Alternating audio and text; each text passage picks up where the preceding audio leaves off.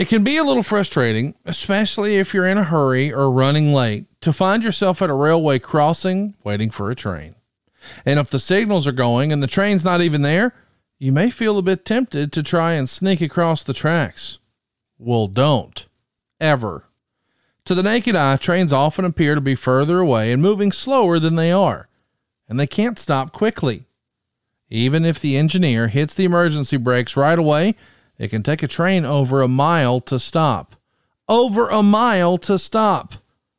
By that time, it's too late, and the result is a potentially deadly crash. The point is, you can't know how quickly the train will arrive. The train can't stop quickly. Even if it sees you, it ends in disaster. And if the signals are on, the train is on its way. And you just need to remember one thing. Stop. Trains can't. Get your Something to Wrestle gear at brucepritchard.com and check out boxofgimmicks.com, the official Something to Wrestle store, where you can find gimmicks for yourself or the fan in your life. New items added weekly. Thank you for listening and supporting this podcast. But now is the time to level up and take the next step and become a member of Ad-Free Shows. Top Guy Weekend is in the books, and the planning is already underway for the next event. There is a big-time buzz still going on from the event in Chicago, and many have already secured their spot for next year's event as a result. You can too. Become an annual Top Guy member today at adfreeshows.com. And if you're still curious about the buzz but not yet sure, we have a special offer going on right now. Head on over to adfreeshows.com today and try it out for free for the remainder of September. Yes, free. Sign up at any tier and simply message ad-free once you've signed up, and they will issue you a full refund for the month. There's never been a better complimentary piece to your wrestling fandom than becoming a member at adfreeshows.com right now. So head over now and begin enjoying all the perks for free. Again, adfreeshows.com. Hey everybody, before we get going today, I just wanted to let you know how much we appreciate your support here for the podcast. Even after all these years, we're still having a lot of fun, and we hope you are too. But behind the scenes, man, I'm still doing my first love. I'm helping people save money at SaveWithConrad.com. And that's really why I started podcasting to begin with, to help listeners nationwide, just like myself, wrestling fans who knew where they wanted to be, but they just weren't exactly sure how to get there. I think most of us have the same goals. We want our piece of the American dream, right? We want to own a home. We'd like to pay it off. If possible, maybe one day a vacation home, but we certainly want to help our kids. We don't want them to be saddled with student loans. We don't want to be drowning in credit card debt. We just want the peace of mind of knowing that we've made the best decisions for our family. And that's what my family is dedicated to doing over at SaveWithConrad.com. Don't take my word for it. Check out our reviews, ConradReviews.com. Check out what my man Nicholas up in Lexington, South Carolina wrote. He gave us a 5-star review, and he says, Francis, Larry, which is my dad, and Holly were great to deal with and answered questions I didn't even know to ask. I tried to refinance over a year ago and wasn't able to. In that year, my debt only increased, and I wanted to give it another shot, and I'm so glad I did. Your team not only got me a lower interest rate, but saved me $800 a month in credit card debt while keeping the same monthly payment. My credit score has also jumped 92 points in less than 2 months. I highly recommend using SaveWithConrad.com for your refinance needs, or you can be an undercover hillbilly and keep overpaying. Well, I appreciate that. I don't want you to keep overpaying. I want you to keep more of your own money. Thanks for the 5-star review, Nicholas. We greatly appreciate your support. And guys, we're licensed in more than 40 states. You don't need perfect credit or money out of your pocket to do this. If we can't save you some cash, we won't waste your time. Punch it in your phone right now. You'll be glad you did. It's SaveWithConrad.com. NMLS number 65084, equal housing lender. Oh, and did I mention no house payments for 2 months? Find out how much money you can save right now for free at SaveWithConrad.com. Welcome to Something to Wrestle With. Bruce Pritchard. Well, you know. That's not a rib. She pooted. She pooted. What a rip. No, yeah, amigo. There's no box of gimmicks. Rumor and innuendo. I don't deal in rumor and innuendo. And was he there? I was there. Say something about fire. I don't give a shit. I ain't scared. I ain't scared of shit. Fuck him. You, Bruce. I love You take the cheese. Double cheeseburger. You take the bread. Double cheese. Well, you know. And then double mayo. You know, it's called chicken salad. Double onion, motherfucker. You're nothing but an egg-sucking dog. Throw it in your Google machine. Goddamn, kid. God damn it. What the hell show you got there? I need more. Ooh, yeah. What say you? Pronouns, pal. And now, something to wrestle with. Con Bruce Pritchard. The second most recognizable athlete in the entire world today. Conrad Thompson. What happened when? What would Vince say about that? Well, hey, Vince, to the gosh, your arms look good tonight. Yeah. You're so big. Yeah. Let's go. Bullshit. Welcome to WrestleMania. Roll tide on that. Welcome to Something to Wrestle With.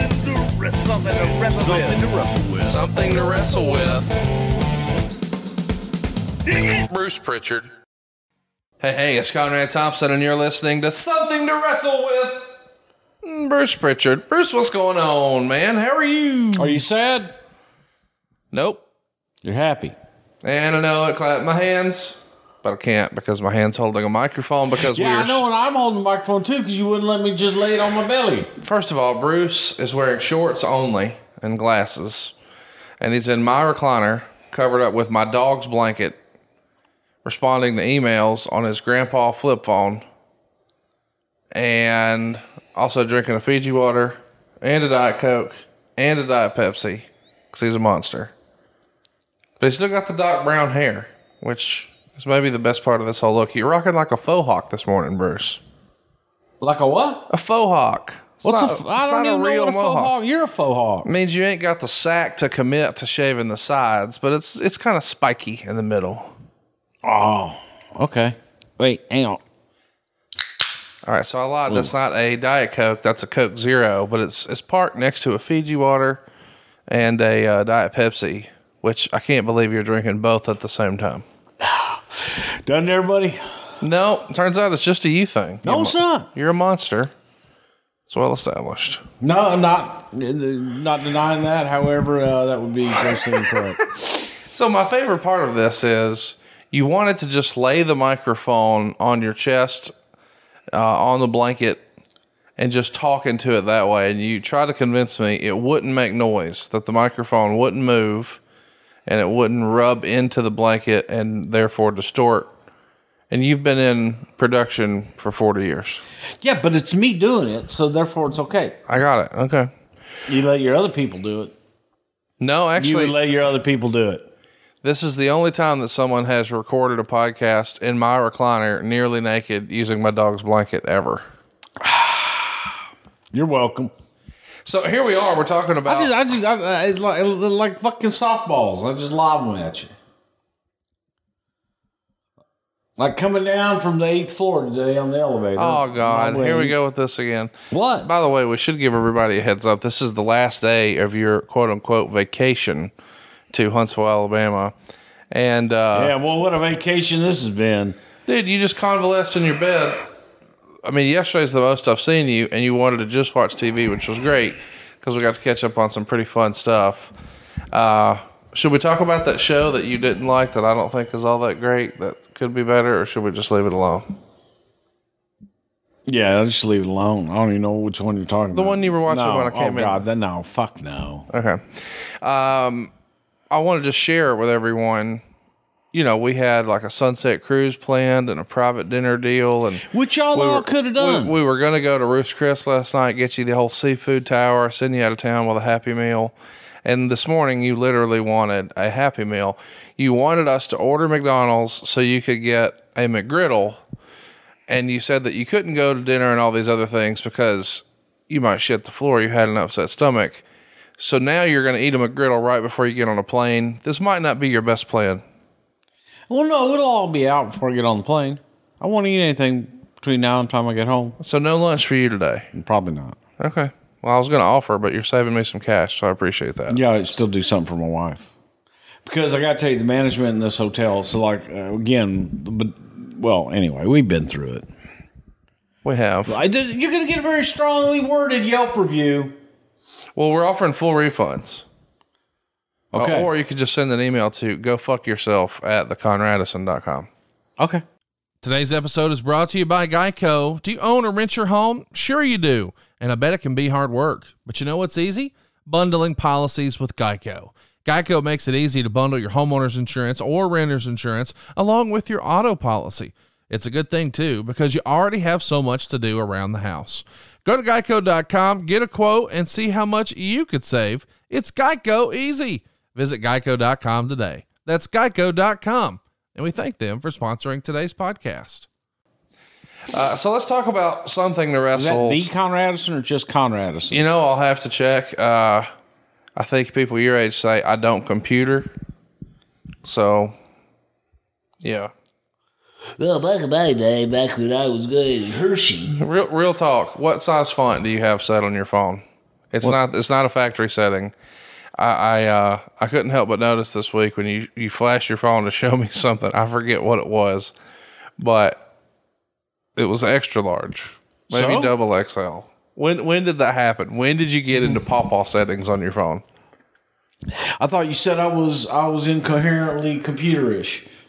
You are, but I don't even know if you know how you made it bigger. Oh, I know. That's what. Well, I you use can make it bigger Bluetooth. than that. Okay, we're talking about one of our more excitable topics. You know, when I listed off what we were going to be doing, I don't know, a month ago, this one caught your ear. Even earlier this week when we were catching up on some other shows, you were like, ooh, mind games. And just before you and I clicked record, we rewatched that main event. I'm excited to talk about this one today, Bruce. Me too. Okay, good talk. So we're coming off SummerSlam 96 with Shawn Michaels. Of course, we've covered that in the archives over at somethingtowrestle.com. Of course, in the main event, Shawn is going to go ahead and retain, and he was working with Big Van Vader, of course, in the main event. It wasn't Big Van Vader, it was Vader. Sorry. Mankind would defeat The Undertaker in the Boiler Room Brawl, and then famously, Paul Bearer would turn heel. He's a heel. And join Mankind, breaking up that long-term relationship he had with The Undertaker. And we're about to start the path for a new Intercontinental Champion. But the big story at the time is the contract negotiations with Bret the Hitman Hart. And, of course, we've covered Bret's 1996 in the archive, so be sure to check that out. But how big of a priority on the heels of the NWO success, Hall and Nash leaving the promotion to go to work for Ted Turner's World Championship Wrestling, how big of a priority was it to Vince to lock down Bret? I think it was pretty much a priority because it was coming up, and I know that Vince wanted Bret to stay. So let's also mention that the Raw the night after SummerSlam in Wheeling, West Virginia, there's some interesting footnotes in the history of the WWF. Flex Kavana, better known as The Rock. Who? Flex Kavana? Kavana. Okay, sorry. Flex Kavana, better known as The Rock. Goddamn Kavana, like fuck goddamn Quang. I got Kwong. it. Flex Kavana, got it. He defeats David Haskins in a dark match. Is this the first record of Dwayne Johnson in a ring at a WWE live event? I think so. No, it's not. When he worked in San Antonio and Houston when he came in for his tryouts. It was Dewey Johnson. Would have been the first time he'd been in a WWE ring. Okay. Don't stare at me like that. But this is the first time he's actually under your employ, right? Well, when was the tryout? Now he works here. Okay. Boy, this is where we are already. That's where we are already. Yeah. You gave me almost nothing on Bret, and now you're like, yeah, okay, Rock had been there before. What else? Are you just going to be cantankerous and combative all day? Pretty much. In less exciting news, shall we say? 6 pounds of fluid out of Dodgers. Dude, can we at least say, everybody, Dodger, get well, Dodger. Dodger's doing a little bit better. We took 6 pounds of fluid out of his stomach last night, drained it, and I'm looking forward to getting home to him. So he's a fish dog, something to wrestle with, and he's hanging in there still.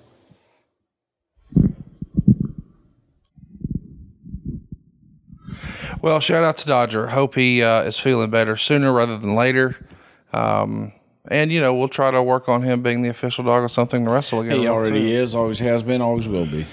In other news, Kevin Kelly makes his World Wrestling Federation debut working with Jim Ross and Jerry Lawler. And we also see the first vignettes airing for the Stalker, Barry Windham. Were you thinking Kelly was going to be an addition or a replacement? I'm just trying to figure out, was Vince actively trying to find his replacement? He wanted to move away. What did you think Kevin Kelly's role was going to be initially? No, always we were looking to replace Vince and have backup and have depth in the play-by-play field. So Kevin was somebody that had sent in stuff. He had sent in things from Universal Studios, where he'd been doing Eddie Mansfield's wrestling show. I don't know what the hell that was. At the Continental Wrestling Federation or something like that he did out of Orlando. And brought Kevin in as backup and to add depth to the play-by-play. Let's also mention Kevin Kelly is going to become a big part of sort of the backstage interviewer role. How do you think he did in that role? I think he did all right. Were you actively looking for, and Lord knows there's no replacing Mean Gene Okerlund, but were you actively looking for, we need a new Mean Gene?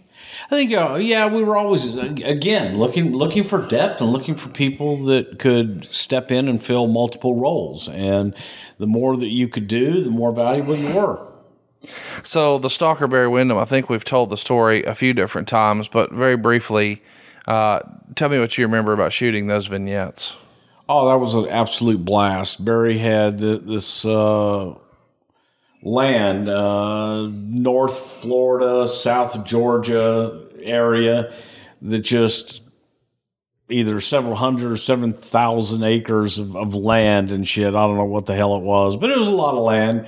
And Barry, we had this idea of this Stalker thing. We went out one night and just shot a ton of these Stalker vignettes of him hiding in plain sight, where, you're shooting around and Barry's in camo, but yet he's actually in the weeds, and you reveal him when he opens his eyes. We did the nice reflection in the lake.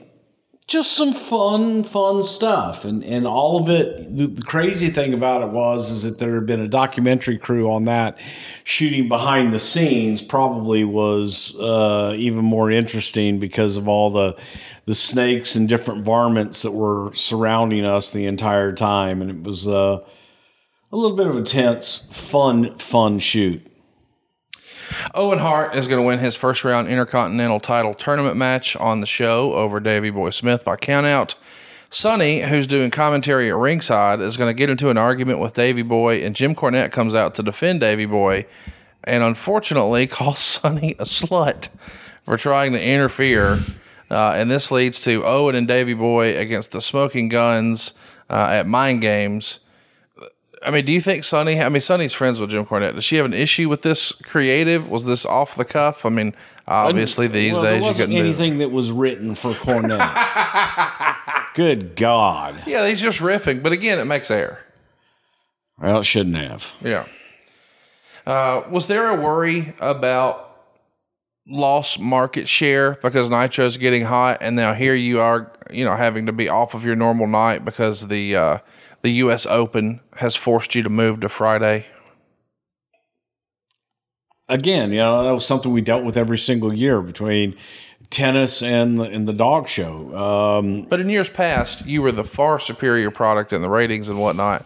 Now, we're still the far superior product. It's just ratings didn't reflect we had competition up against us, and it was nothing we could do about it. So you can sit there and fret all you want about it, unless USA was going to drop Westminster or tennis. Nothing you could do about it.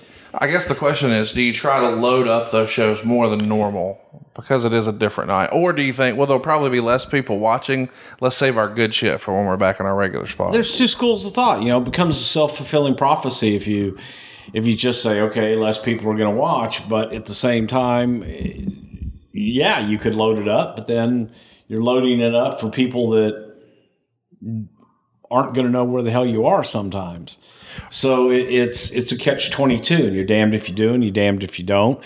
So you try to ride that in the middle and give them the best show that you can without throwing the entire book at them. Do you have a best practice one way or another? I am usually, it depends on the situation. It really does. If USA was going to give us a lot of replays in prime time and in different spots, well, that would be different, because then you would say, okay, I'm getting more than one shot at this in an odd time and not the most desirable position. If they came back and said, hey, man, we'll replay you on Tuesday and Wednesday and Thursday, and we'll replay you like 3 times on Saturday, that kind of stuff, then you're going to give them a hell of a show that you want people to see. If not, you're going to keep it steady and do what you have to do, and then grab your audience in the usual time.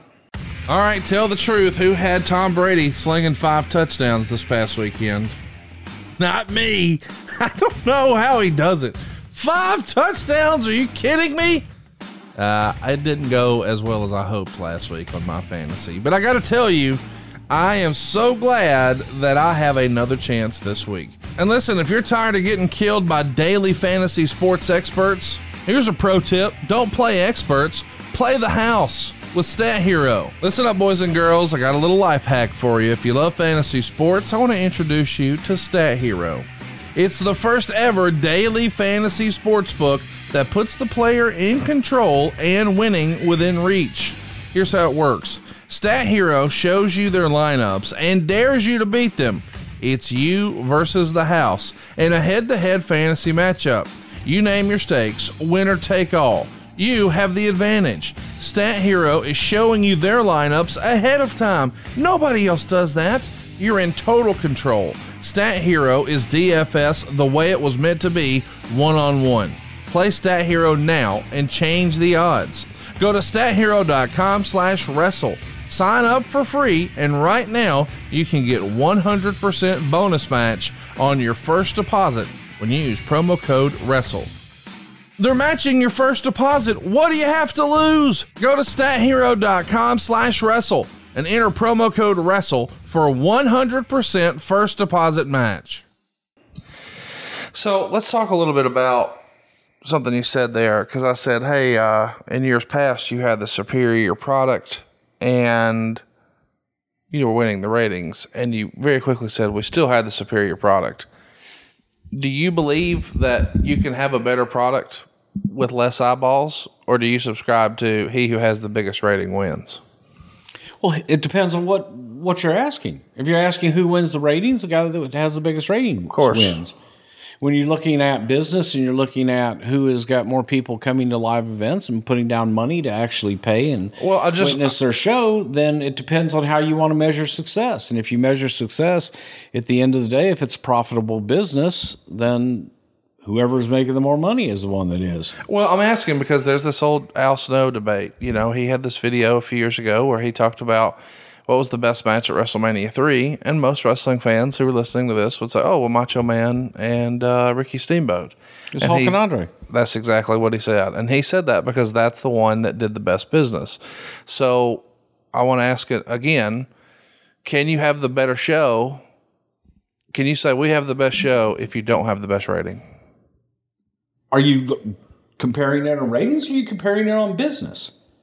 Well, ratings are business, I thought. Is that well, not? It depends on it. If you're saying who has the best show, and if you have a show that made $1 million versus a show that made $200,000, then the one that made $1 million, but the one that made $200,000 may have gotten the better rating. So you're saying, I just want to be clear. I'm saying it all depends. You got to take. I'm saying you can't just say, oh, well, who had the better show because of one thing. You're saying because of ratings. No. I'm saying overall. I said in years past, you had the better product, and you said we still had the better product. We did. I feel that we did. I feel that we had the better product. Based on what metric? You thought you were more profitable? Based on I thought that we had better talent and better product overall. But the best product is the one that does the best business, right? Yeah, and was making the most money in live events. But y'all were losing money in 96. No, we weren't. And we were actually doing better business, and we were doing better business live event than WCW was at the time. So now the metric is just live event. It's not all the other stuff. Just want to make sure I'm following you. No, you're not following me because I'm saying it's all the above. You're saying ratings. I'm saying, well, you're not taking into consideration everything else. And you asked me whether I thought it was the best we were talking product. about and I thought it was the best product. That's my opinion. We're talking about a show moving to another night. So, of course, we would talk about ratings. No, you said that our product was inferior to the other product. No. And I said it wasn't. I said in years past, you had the superior product. And I felt that we still had the superior product. That's what I feel. Okay. Let's move on. You're in cantankerous mode. Superstars has moved off of syndication to the USA Network to replace Action Zone.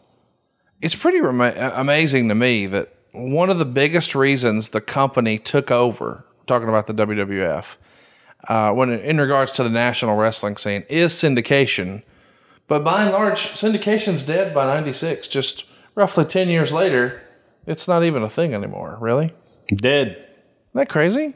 Yeah, it really was. And especially when you look at, the business was changing. Look, the business was changing in every aspect of the word, from guaranteed contracts to, live television in prime time on cable, where you could reach. You go back 10 years, though, and not everybody had cable. So that was real too. You had homes that didn't have. There were more homes that did not have cable than had cable.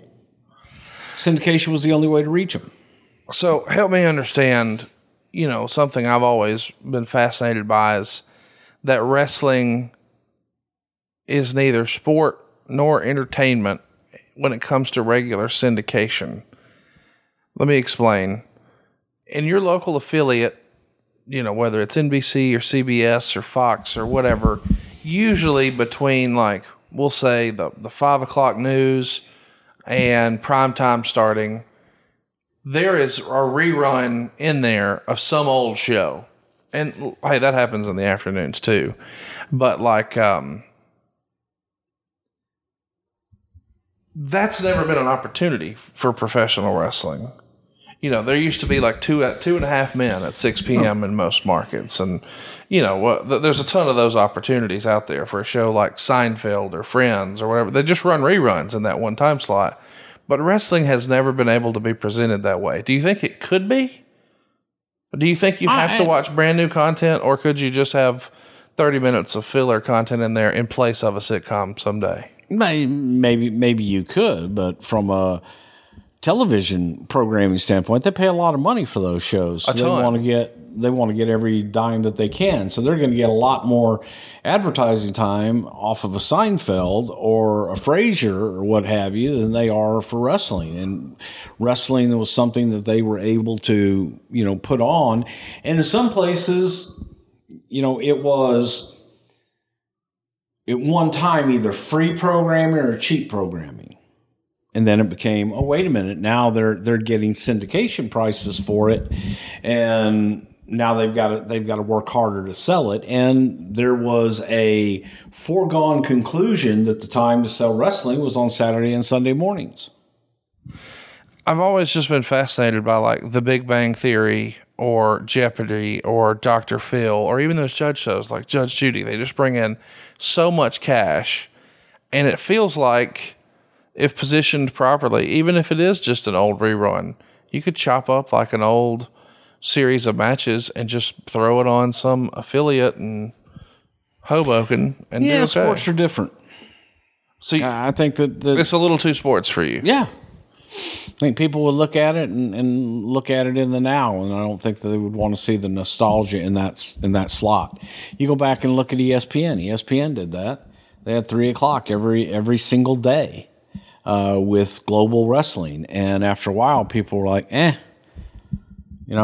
because there was so much rerun and repackaging of the same show. Well, but that also wasn't top stars. I guess I'm wondering, could you chop up 30 minutes of Stone Cold and The Rock or Hulk Hogan and Randy Savage or whatever? But 5 days a week, then what? What do you do next week? No, I'm with you. I'm just fascinated by the shelf life that a Big Bang Theory has, for instance, and how those guys were on Seinfeld, and they're fucking Judge Judy makes $50 million a year. It's just ridiculous the amount of money they have from these syndicated things.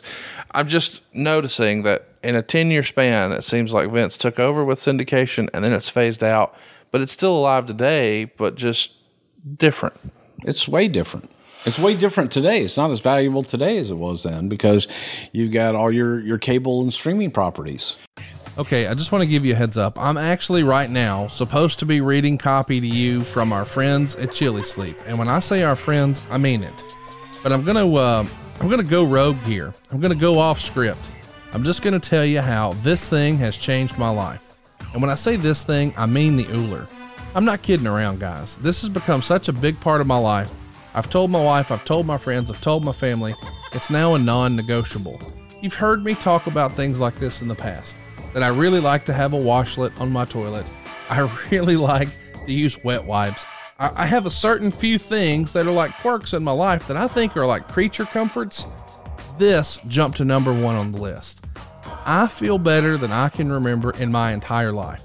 The entire time I've been recording podcasts, I feel better right now, and I give 100% of that credit to Chili Sleep. Yes, this is technically an ad, but I am telling people in my real life, left and right, how Chili Sleep has changed my life. I'm not exaggerating. I didn't realize that I was not dreaming. Process what I just said. I have vivid, bright, and colorful dreams now that I never had before. And what that tells me, I'm getting REM sleep, dude. There's been times where you guys have even joked on Twitter, does this guy even sleep? When does he have time to do all of this? Candidly, I didn't. I slept about 6 hours a night at best. Since I've gotten a Chili Sleep hooked up, I have routinely slept 8-9 hours. I have to be woken up. I feel fantastic. It has been a real game changer in my life. I've decided to buy more of these, not just for my other residents, but I mean, I'm going to have extras in the garage. God forbid, if something ever happens to my Chili Sleep, I need another one. I don't want to live a life without Chili Sleep. I know I'm shilling extra hard, but it's because I believe in it. By the way, none of this is in the script, so I hope they're not upset with me. But here's what we got going on, guys. Chili Sleep is a mattress topper. Let me explain. It goes over your existing mattress. They're not trying to sell you a new mattress. It fits right over the top, and there's a little gimmick you're going to put beside your bed. You're going to hook the hose that runs from that mattress topper into this little gimmick. You're going to put a little bit of water, and then you're going to pair it with your phone. There's a special app you'll put on your phone, and ta-da, you're all set, man. Now, what I've done is I've set a real routine. My bed starts getting cool every night at 10 o'clock, and it will warm up to wake you up whenever you want. You're in control of all of this. You don't have to do this automatic schedule thing, but my goodness, I am sleeping so good. I feel so great. I feel sharper. I feel like I'm getting more accomplished. I'm not tired throughout the day. I think a lot of people experience some sort of crash after lunch where they're just sort of give out. And if you feel like that and you think, it's probably because I'm overworked. No, dude, you're not sleeping well. And I thought for years the trick was just crank down the AC, man, get some blackout shades, maybe throw a little strip on your nose and you'll be good to go. And I did all of that. And I thought, hey, I'm on to something. I hooked up Chili Sleep. Dude, I didn't know what real sleep was. This has been consistent, deep sleep. And the reason it's working is it's lowering my core body temperature. I used to crank down my AC in my house to like 67. I set my Chili Sleep on 65. Dude, I don't need to chill off the kitchen anymore. The dining room and my office and the laundry room don't need to be cold. I think I'm saving money here too, man. But more importantly, the way I feel. I even told my dad the other day, because I just sold him on getting one of these. Dad, if they charged me per night, I would say deal. I almost feel like it's too good of a value. And here's what I mean. If they were like, hey, Conrad, you want the best sleep you ever had? It's going to be $10. I'd say, hell yeah, sign me up in perpetuity. I want to sleep like this every single night. These luxury mattress pads from Chili Sleep keep your bed at the perfect temperature for deep sleep. Whether you sleep hot or cold, that's worth mentioning, especially since it's about to start cooling off. My wife is going to want to climb into a warm bed. Not me. I want to climb into a cold bed. But what she's going to do, she's going to have her start warm and then cool her off so she doesn't wake up all hot and sweaty. I know I sleep better when I'm cooler, and I bet you do too. But man, I'm falling asleep. I'm staying asleep. I've got the confidence and energy to power through my day. I'm sold on Chili Sleep. I really recommend this to you. I don't even know that they're going to advertise next week, and I don't care. I'm going to tell everybody I know. They need a doggone Chili Sleep. Try it. I'm telling you, you're going to love it. Head over to chilisleep.com/wrestle to learn more and check out a special offer. Available exclusively for Something to Wrestle listeners and only available for a limited time. That's chilisleep.com/wrestle. That's CHILI sleep.com/wrestle. Take advantage of our discount and wake up refreshed every day. My dad's got one. I got Mike Dawkins, our gimmick attorney, getting one. I got Scott Hyatt, our hotel guy, getting one. Everybody in my life has heard about Chili Sleep ad nauseum, and you need to try it. I believe in it. It's awesome. And I just talked about it for 5 minutes. I'm sorry about that. I know you don't like ads, but I love Chili Sleep, and I might talk about it next week, even if they don't buy an ad. Go to chilisleep.com/wrestle. It's the best doggone money you'll spend this year. I promise. Do you remember there being a time, I mean, oftentimes things happen very slowly. You know, it's like when you see someone who has lost a bunch of weight or gained a bunch of weight, but you haven't seen them in a long time, and then it's a big shock to you because you haven't seen it in a long time. But if you were there for the whole process, you saw it happen. The same thing could probably be said about syndication, right? It's not like you came into the office one day and you're like, well, nobody watched last week, it's dead. Right? Or do you remember that happening where there was a moment where all of a sudden syndication was just not as viable? I mean, I remember the moment, yes. And it just became, you could reach more people at the same time with the same message on cable. It just, cable became more available to people, and it was like, all right, do you want to spend this money in syndication, or do you want to go one time and go live on cable? And cable seemed to be the more viable option. Brian Pillman does an interview with Steve Austin, and Austin is starting a push here for a match against Bret Hart. Is the creative team under the assumption that Bret at this point is coming back, or are you hoping that we can just sort of speak it into existence? There's a lot of hope. Had it been clearly communicated, because I know they did the Kuwaiti tour and they worked together, that Bret, should he come back, should he sign, would want to do something with Steve Austin, that would be his opponent of choice? That was his opponent of choice, and that was also the natural just progression. And I don't know if we had done something with Steve yet at this point in Bret, but that was somebody that Bret definitely wanted to work with, and also looking at to further Steve. At that point, everybody wanted to work with Steve.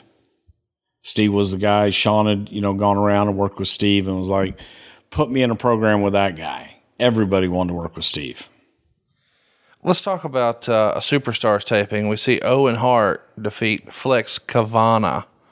Who the fuck is Flex Kavana? He's going to become The Rock one day. Yeah, Flex Kavana? Yeah, Flex Kavana. Yeah, that was the name that Rock used in Memphis. Oftentimes we would see reports that Sean Waltman, as the 1-2-3 kid, was sort of the measuring stick of a newcomer. So if somebody new was coming into the quote-unquote territory, they have a match with Mr. Waltman, they come back through the curtain, and then he gives his 2 cents, his report as to whether or not they quote-unquote got it. Was Owen Hart able to give a positive report here, do you think? Or, I mean, obviously we know he's a blue chipper. We know he's going to be a big star. But was there any hesitation at first glance? I'd definitely take Owen's word. No, to me, there was never any hesitation on Dwayne at all. From the Observer, Pat Patterson will do commentary on some of the IC tourney matches under the guise that he was the first IC champion.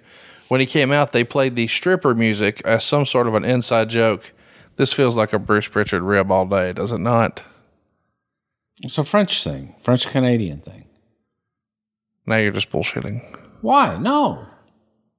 So when Kevin Owens comes out one day, y'all might just play that da-na-na-na-na, all that stripper music? Maybe. Okay. It's going to be from French Canada. Can we get you on an earlier flight, you think? I hope so. I do too.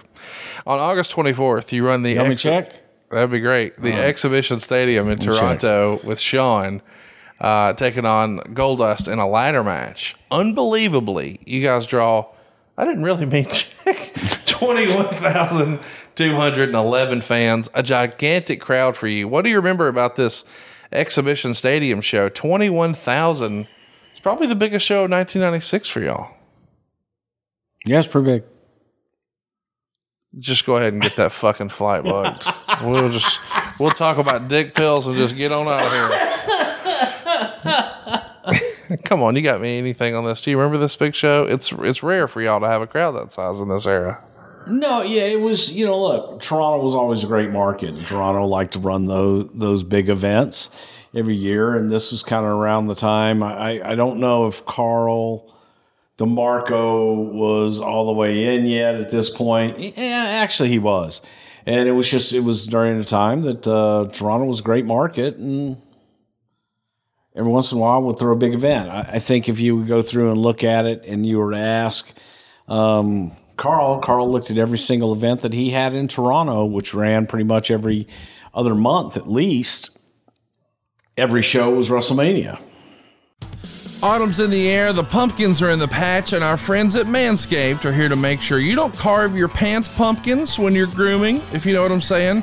Make sure you're keeping things fresh this fall with the leaders in male grooming and with their brand new 4th generation performance package. Boys, get ready for cuffing season like no other. Ready to take the leap into fall with Manscaped? Join the 2 million men worldwide using Manscaped by going to manscaped.com for 20% off, plus free shipping with the promo code WRESTLE20. I'm telling you folks, when it comes time for the great reveal, they're gonna love that you use Manscaped. It's time to bundle up with Manscaped's Performance Package 4.0. Inside this package, you'll find the Lawnmower 4.0 trimmer, the Weed Whacker ear and nose hair trimmer, the Crop Preserver ball deodorant, the Crop Reviver toner, the Performance Boxer briefs, and a travel bag to hold your goodies. First off, the new Performance Package 4.0 includes the new Lawnmower 4.0. If you're looking to cozy up this fall, this trimmer is essential. Their 4th generation trimmer features a cutting-edge ceramic blade to reduce grooming accidents thanks to their advanced skin-safe technology. It also gives you the ability to turn the 4000K LED spotlight on and off when needed for a more precise shave. Plus, it's waterproof. The Performance Package 4.0 includes the Weed Whacker to chop your worst weeds up in the top of your nose and, of course, in your ear. This nose and ear hair trimmer uses a 9,000 RPM motor-powered 360-degree rotary dual-blade system to provide proprietary skin-safe technology which helps prevent nicks, snags, and tugs in all your little delicate holes. Seal the deal with Manscaped's liquid formulations. The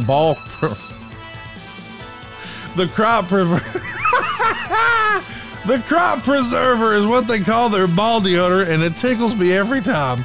Everyone knows pumpkin spice lattes and ball deodorant go hand in hand. Then, after trimming the pumpkin patch and whacking the leaves, give your balls a boost and use the Crop Reviver. We can all use that at our advanced age. Manscaped even threw in 2 free gifts in their Performance Package 4.0, the Manscaped Boxers and the Shed Travel Bag. Get comfy on the home and on the go this season. Hey, and get 20% off, plus free shipping with the promo code WRESTLE20 at manscaped.com. That's 20% off, plus free shipping with the code WRESTLE20 at manscaped.com. Make your balls a priority this fall. Choose Manscaped. Your balls will thank you. That damn ball deodorant gets me every time. There's a lot of talk at the time of Davey Boy Smith's contract coming up and him being in talks with WCW. Allegedly, it was reported in the Observer that he might be in consideration to be another member of the NWO. But Eric recently claimed on 83 Weeks that he was in no talks with Davey to come to WCW in this era, that perhaps someone else on the team may have been, but Eric had no knowledge of an idea to bring Davey over. Do you remember thinking there was a concern that Davey might leave? I know that he wasn't necessarily thrilled with the creative with him and Sean, and unfortunately Davey's wife was involved, and I think maybe he was concerned that his kids at school might be ridiculed or what have you. Was Davey a concern in this era? I think anybody, when you're looking at they're involved in a program and you've got top stars, you want to keep your top stars. It just always amazes me being 2020, because when guys are in it, the whole Davey Sean program was something everybody knew up front. Everybody was all gung-ho. Then they get into it and they get cold feet. And then all of a sudden, I never liked it in the first place, and I didn't want to do it. It's revisionist history on their part, but when you're in it, I didn't say anything. Oh, well, I didn't want to say anything. Well, then bullshit. Then don't say anything after the fact either. So from the Observer, Bret Hart was originally scheduled to return for the 9/22 Mind Games pay-per-view to do an interview segment which would lead to an angle to build up his match with Austin. However, that has yet to be announced for the show, and we've received unconfirmed reports that Hart will still be in South Africa filming the new Sinbad television show. Do you remember that being the original plan, that you wanted to tease the interview segment? Because it was certainly plugged on TV and promoted that way, that we were going to get an answer, and then sort of shuffled aside. Is this the left hand not talking to the right hand, or did you take it as more of a Bret trying to negotiate a little more? No, it was a scheduling conflict. It was one thing where they needed to do more shooting down there, and Bret needed to stay longer. It was at one point, yeah, hey man, I can make it. And then another point, oh shit, shooting's behind, I got to stay. I got you. Let's mention. I know the truth's not as good as oh my god. No. What do they call reshoots? Is it just reshoots? There's another industry term for that, is there not? Well, either reshoot or they've just got to extend the shooting. So Jim Hellwig, your boy, filed an unfair termination and trademark infringement lawsuit against Titan Sports on August 28th, stemming from his dismissal after he missed 3 house shows on June 28th, June 29th, and June 30th. We've covered this in the archives, but man, there's just so much going on here. You know, you've got some guys leaving and showing up on the other show, and they're catching fire, and you're being preempted, and you're trying to establish Shawn, and you're trying to bring Bret back, and now Davey might be looking to leave. Warrior's suing you. There's a lot of moving parts here, more than there were, say, a year prior. Fair to say? There were a lot of moving parts. There's always a lot of moving parts, some more public than others. In the Observer, it's reported that Brackus was offered a deal and signed, but Kurt Angle was offered a deal and yet to agree. Boy, those are two different ends of the spectrum there. We don't talk about Brackus a lot. Bruce, chat me up. Brackus was a big bodybuilder from Germany, and he was about as wide as he was tall. Had to turn sideways to walk into a door. He was very, very wide, big shoulders, and he was German. And there's that. Brackus had very little athletic ability beyond making his muscles look pretty, which I'm sure Dave Meltzer probably was very fond of. Well, you mean Vince McMahon. Vince McMahon is the Dave guy. Meltzer, too. He's into that bodybuilding stuff. No. Yeah, he is. Meltzer pushes matches. No, I'm saying in his personal little life. Right. I'm talking about Vince McMahon throwing money after a bodybuilder here. Didn't throw a lot of money at him. At all. I didn't say he threw a lot of money at him. You said he threw money at him like it was a lot of money. He didn't throw money at him. He made him an offer. He had a very unique look. And he was German. And he spoke German. And we were looking to do a lot more international in Europe and looking for a German superstar. In Germany, he was a name. But he didn't have any athletic ability, really. And it was... and that's Meltzer's fault because y'all signed a dud, right? No, I'm saying Meltzer should have loved this guy. He couldn't work a lick. You got to decide what hill you want to die on. Either Meltzer wants 5-star matches and the Tokyo Dome, or he wants bodybuilders. Meltzer doesn't want 5-star It can't matches. be both. Meltzer wants his friends to have 5-star matches of what he thinks a 5-star match is. I don't even know what the fuck a 5-star match is, or anything else, but he likes his little shit. But now you think he likes bodybuilders. I know he likes bodybuilders. Okay. It can be a little frustrating, especially if you're in a hurry or running late, to find yourself at a railway crossing waiting for a train. And if the signals are going and the train's not even there, you may feel a bit tempted to try and sneak across the tracks. Well, don't. Ever. To the naked eye, trains often appear to be further away and moving slower than they are, and they can't stop quickly. Even if the engineer hits the emergency brakes right away, it can take a train over a mile to stop. Over a mile to stop. By that time, it's too late, and the result is a potentially deadly crash. The point is, you can't know how quickly the train will arrive. The train can't stop quickly. Even if it sees you, it ends in disaster. And if the signals are on, the train is on its way. And you just need to remember one thing. Stop. Trains can't. So from the Observer, quote, there is still underlying heat between Michaels and Jim Cornette and also Jim Ross. Apparently Michaels feels he's drawing the big houses, but the booking is outdated and he resents Cornette, who works in the office. Chat me up. What do you remember about Shawn and Jim Cornette? Did their problems start at SummerSlam, or is that just where it sort of came to a head? It probably came to a head. I don't think that either guy really cared for the other at any point.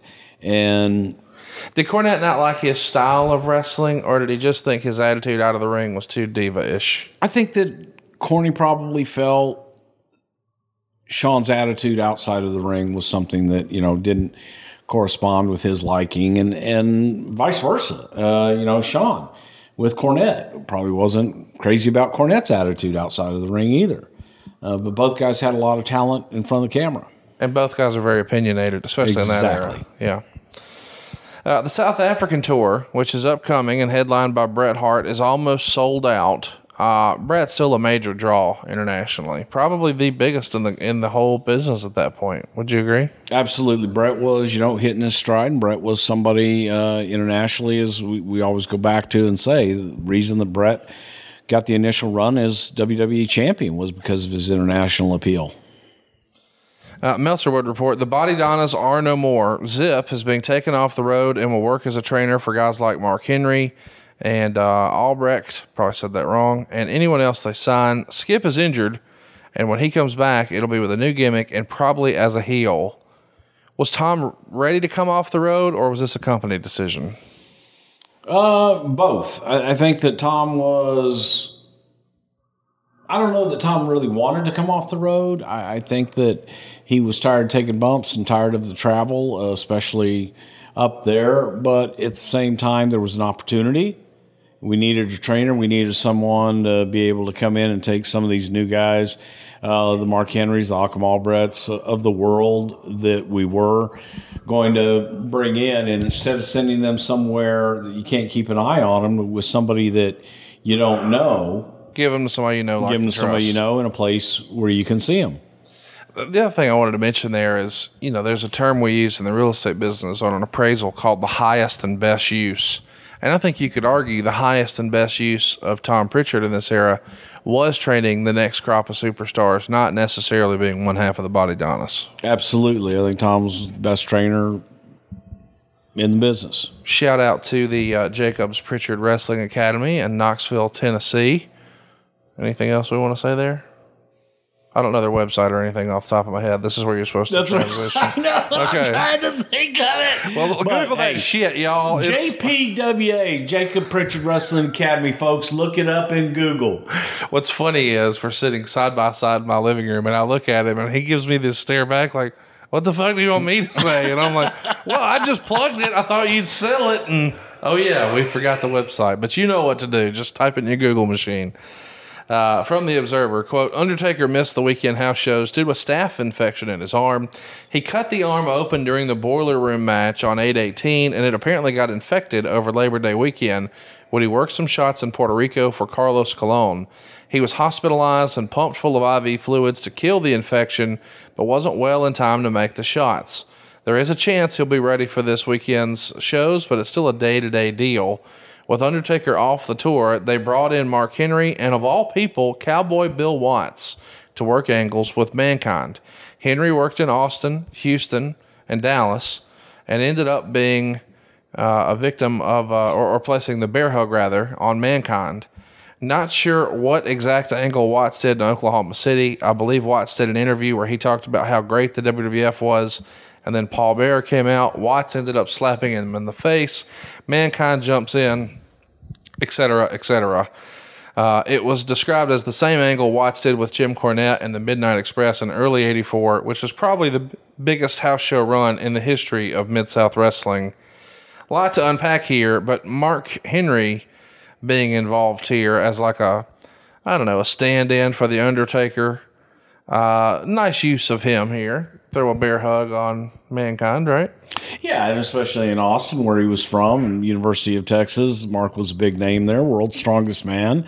So locally, that's going to get you some buzz to throw out there and do something a little different, unique. And there's morbid curiosity of what the hell's going to happen. And then, of course, your boy, Jim Ross, he probably had a hand in this whole Watts thing, right? Yeah, I'm sure he did. God damn cowboy. You put the cowboy out there in Tulsa and just have the cowboy go out there and get a big draw on him and put the claw on him and shit. He ain't going to sell shit, I'll tell you that right now. Is that really the way you remember it that JR suggested Bill? Or was, yeah. Okay. And Bill was easy to work with as far as you heard? I know you were making Bill's the ever shows. been easy to work with. All right. I think Bill was happy to go out and do something in his hometown and get a payday. Yeah, why not? If you don't have to go anywhere and you get some cash, why not? Yeah, leave the house, go out for a few hours, and come home with some cash in your pocket.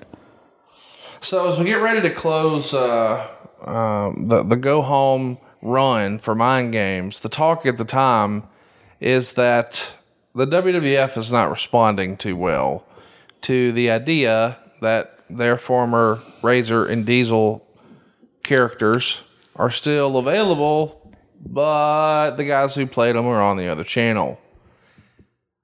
So they have Jim Ross go on TV and announce that Diesel and Razor are going to be returning.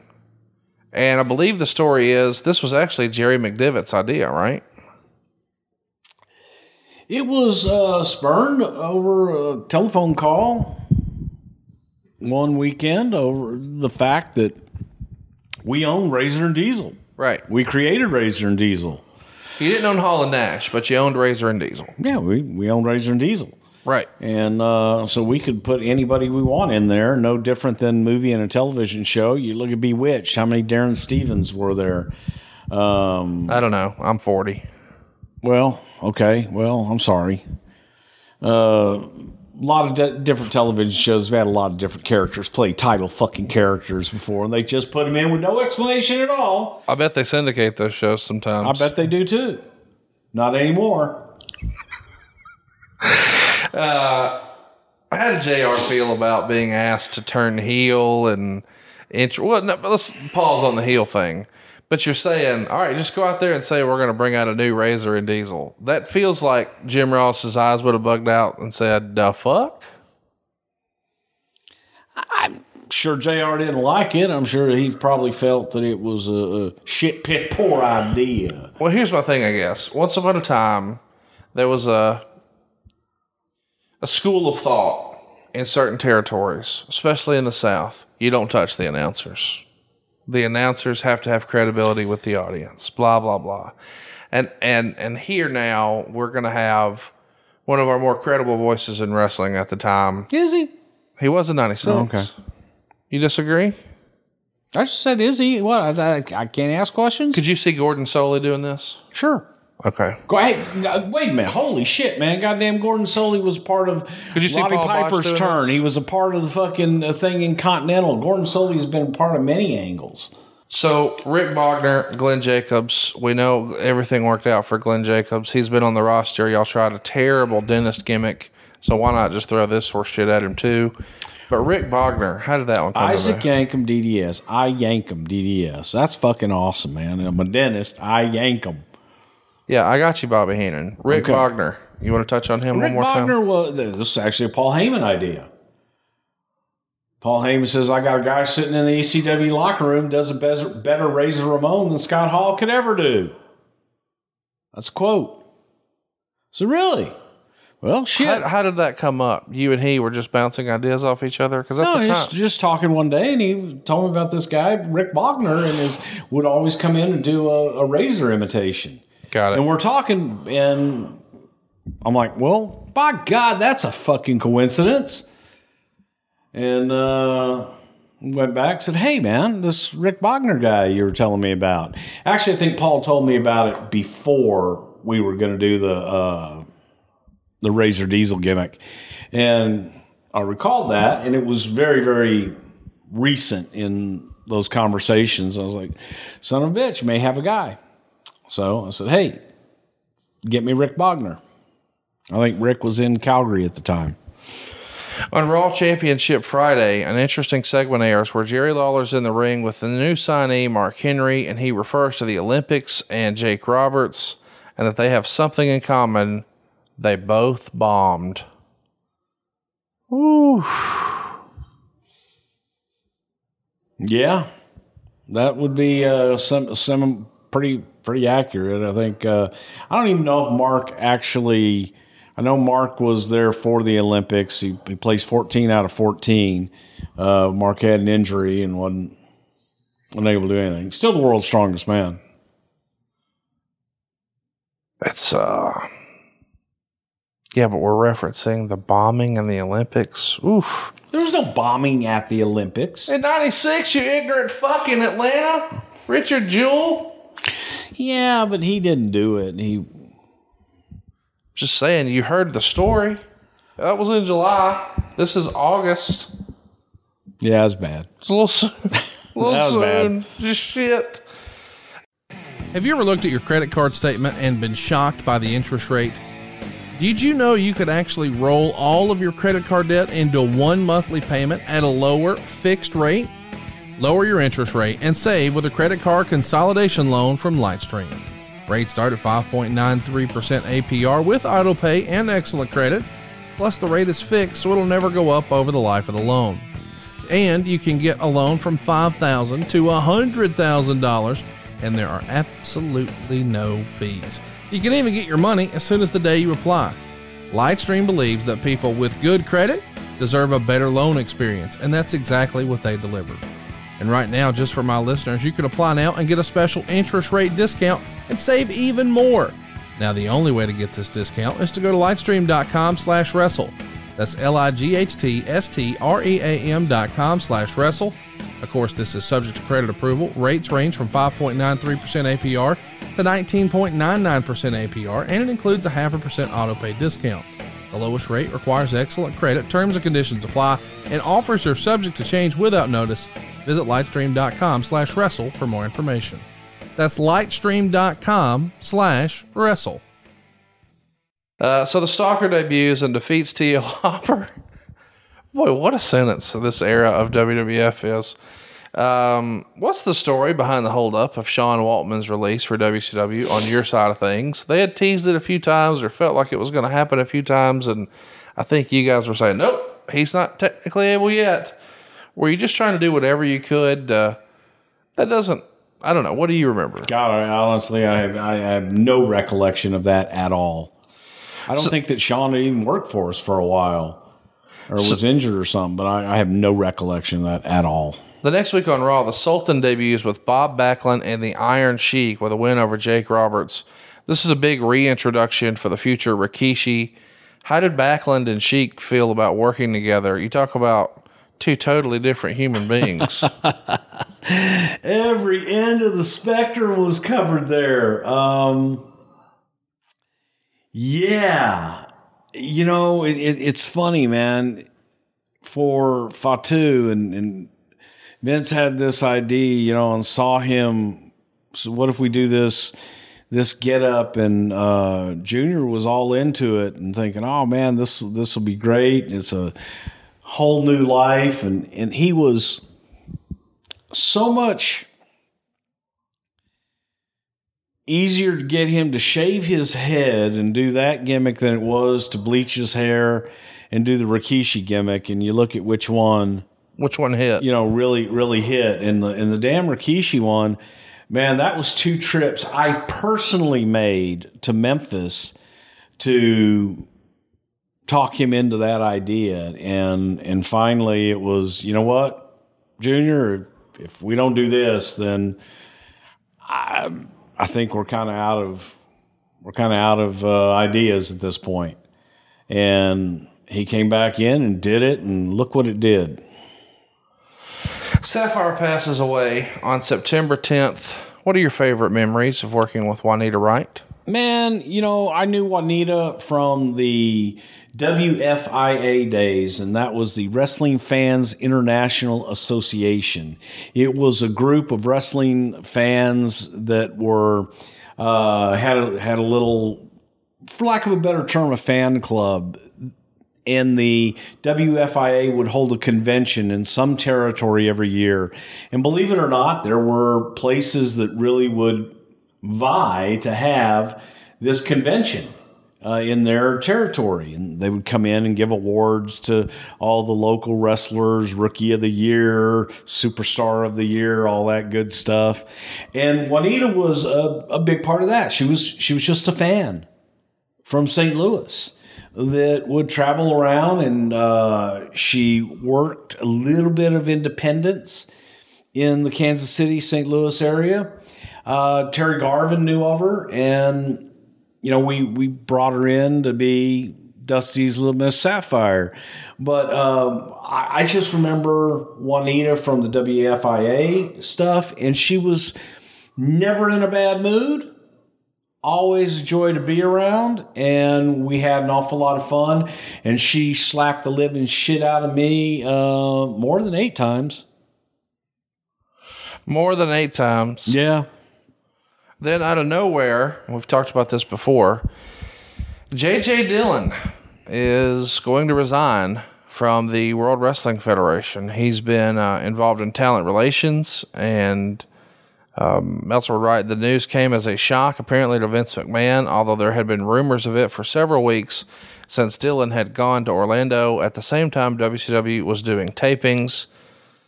This represents an opportunity in the inner workings of the WWF at the time, does it not? How you figure? Well, as the rumor goes, you thought you might like that idea of being involved in that capacity, and then maybe didn't love it. Don't look at me with that little fucking smirk on your face. Well, I mean, I think you told me. First of all, to again set the record straight, there were no rumors of JJ leaving. It was a total shock. It was a total shock. 100% total happened shock. right before Shane's wedding, right? Yes. Yes. And from what I understand, this is something that I think Scott Hall gets the credit for, where he perhaps pitched Eric on, hey, maybe JJ. And it happened after they literally just ran into each other at a park in Orlando where JJ had taken his young children there, blah, blah, blah. And so they have a conversation. I think JJ had felt slighted when the quote-unquote wrestling people took a pay cut when things were lean for the World Wrestling Federation, but the non-wrestling people did not. He had probably overextended himself on a mortgage and whatnot, and he was looking for an opportunity. Should have gone to save with Conrad. He should have gone to save with Conrad. I appreciate that. He was probably looking for an opportunity to just, man, let me get out of this because... And I don't think we can stress this enough. Being in talent relations, especially being the head of talent relations for a major wrestling company, is not going to make you the most favorite person of anyone in the organization, whether it's other office personnel and certainly not talent, because good news, but mostly bad news, comes from that person, right? Yeah, it's the most difficult job in the company, and in creative, and it's not something that people are clamoring to do. But yeah, JJ's leaving was a complete shock. It was a complete shock to me. I never heard any rumors, and I was right next to it. And I think Eric Bischoff would probably tell you a little different version other than the Scott Hall version. Maybe Scott Hall is the one that brought it to Eric, but it was after the fact, and it was along the lines of, hey, give this guy a job. He's got, twins, young kids, and so on and so forth. And that Eric didn't want to give him a job, and finally did. But it was a complete shock. Left a void in the company. And when it leaves a void in the company, was that something you thought you wanted to try to tackle? It was something I did not want to try to tackle at all. But you were tasked with it. I was tasked with it. And as they used to say on In Living Color, you hated it. Wasn't a big fan of it then. I think that, it's not as fun as creative. That's for damn sure. It's not as fun as creative, and I was... I didn't like being in the office all the time at that time. And, you're going back, 25 years or whatever it is. I was a completely different person, and I don't think that I had the discipline, nor did I have the wherewithal and want to do everything that was required to do that job properly. To me, I found it, just tedious, and I wasn't good at administrative things. So it wasn't something that appealed to me at all. I did it because I was asked to do it, and I did it. It was like explained to me that when you play on a baseball team, you may be the best first baseman in the world, but if I need you in the outfield, I need you to play in the outfield. Look, we're all adults here, and some of us choose to use nicotine to relax, focus, or just unwind after a long day. Lucy Nicotine is a company that was created to help nicotine users find a cleaner option and feel better about the ways they consume nicotine.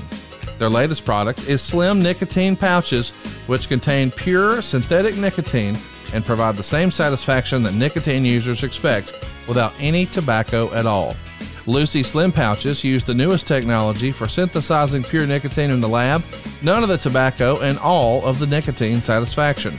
Lucy Slim Pouches include both coconut oil and gum base to provide a soft, fluffy texture that enhances the flavor and doesn't dry out your mouth.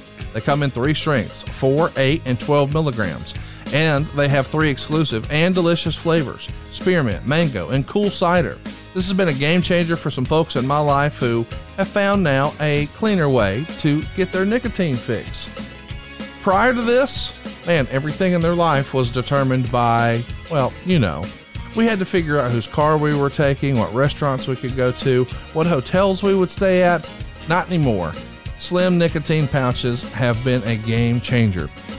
It's 2021. Don't compromise when you're choosing your nicotine products. Go with the newest tobacco-free options from Lucy. Something to wrestle with, listeners. Go to lucy.co and use promo code WRESTLE to get 20% off your order of Lucy Slim Pouches or any other Lucy products. That's lucy.co and use the promo code WRESTLE at checkout. Also, I have to give this disclaimer. Warning, this product contains non-tobacco nicotine. Nicotine is an addictive chemical. Lucy.co, and be sure to use that promo code WRESTLE. So let's talk about some other changes in the office. Another front office change in the WWF is the addition of Jake Roberts to the booking committee. Roberts has been pushing for this for several months. The way the structure is set up right now, Roberts will join Cornette as the assistant to Bruce Pritchard, who writes the television shows. Despite other people taking heat for the booking, the booker has and always will be Vince McMahon. Although Pritchard, Cornette, Ross, and Briscoe certainly have a hand in coming up with ideas, it's still McMahon's decision on what ideas are going to be implemented and how. The role for other people has always been to take the heat, which is actually a role historically in wrestling where many major promoters of the past actually did their own booking and storylines.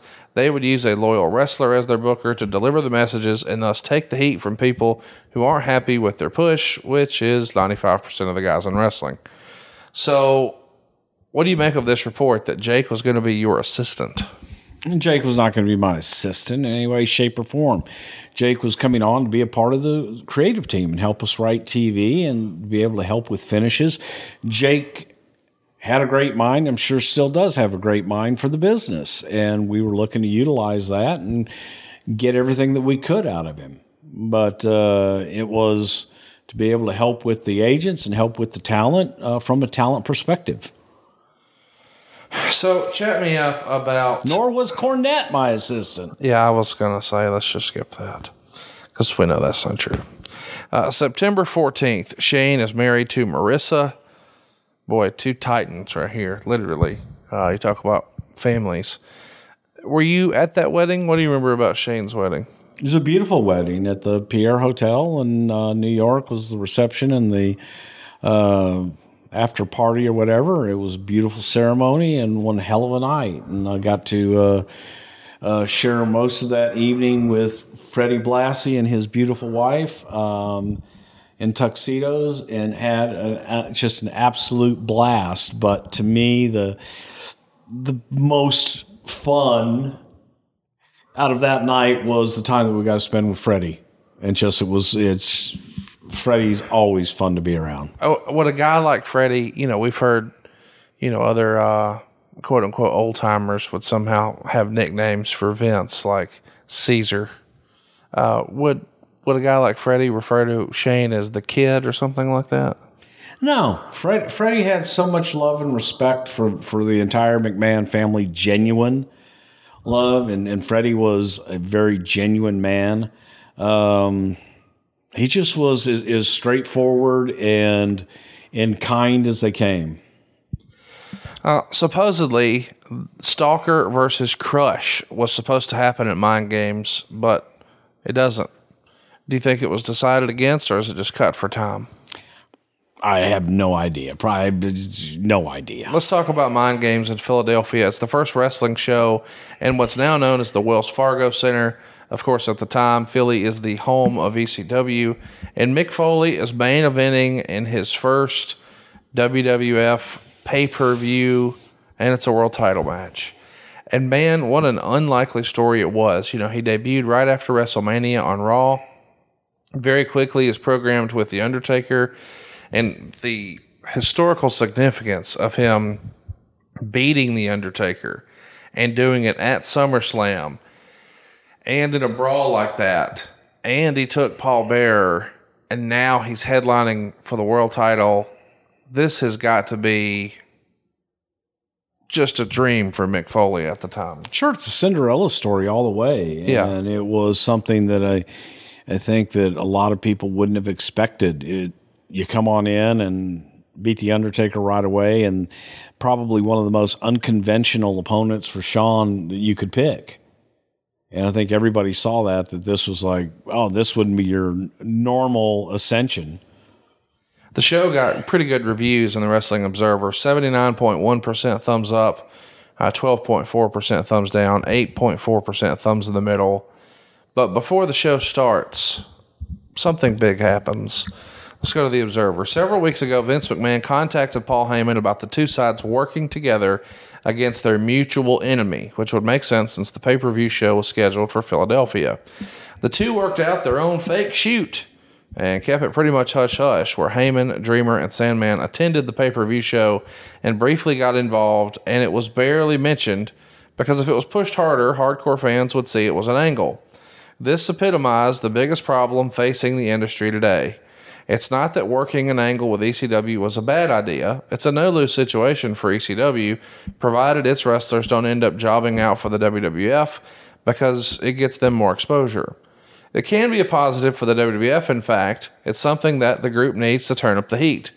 But both sides, both Heyman and McMahon, were more concerned about putting together an angle that would fool people, which in fact they largely accomplished, rather than an angle that would do business and spike the ratings, which was supposed to be the idea of the whole thing. The fact was, to the casual fan watching the pay-per-view show, they didn't even remember that Sandman threw a beer at Vega and smashed a beer can on his head and juiced, since it happened in a nothing opening match, and they don't know who those guys are to begin with. It was never acknowledged or pushed in commentary, as they were more concerned with fooling smart fans rather than getting something over. And many more angles took place on the show, which climaxed with a tremendous match. The next day, several wrestling officials had fooled themselves, ironically, because such a large percentage of people who gave them immediate response didn't think it was an angle, and super hardcore WWF fans in Philadelphia Live were furious at ECW, and that proved it was successful, forgetting that the majority of people, because it wasn't pushed as an angle, didn't even know it took place. The internet and hotline response to this as the lead story in wrestling confused people into thinking it would mean something to television ratings the next night, but actually, Heyman played it right. His audience will know about it on their television, and he'll play it up big. If his group gets over as a renegade group, exactly how he's positioned itself, particularly with how much more high profile the NWO around, and he no longer has the monopoly on that market. The next night, ECW crashed WWF on the live Raw, with Taz jumping over the guardrail with a sign that says Sabu fears Taz. It was again blown off, although given a minute of commentary, with Ross talking about a promotion that runs in the bingo hall looking for their 15 minutes of fame. Actually, a lot more happened after they cut immediately to a commercial, which was a Heyman demand, so it didn't look like it was supposed to happen, including McMahon screaming about not letting it happen, and it got over great in Hershey, PA, with the fans chanting, "We want Taz," after the commercial break. So this is a pretty famous story. You've told it before. We'll tell it again now.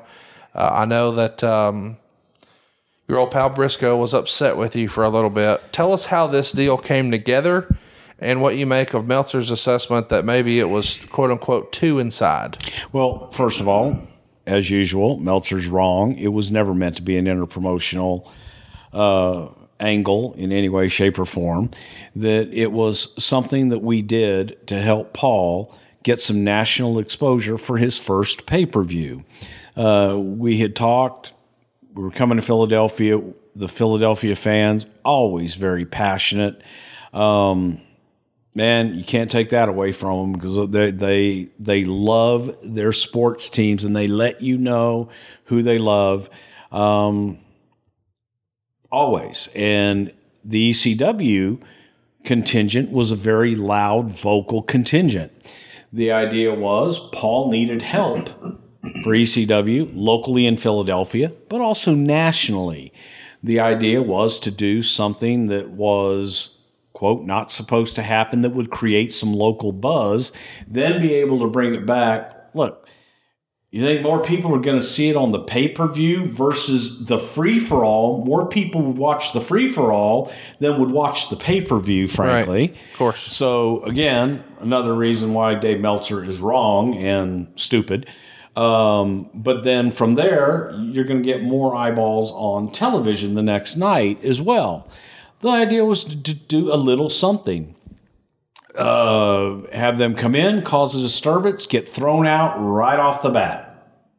Folks, hey, these guys came down. I came down during, before the show and had a chat with Paul.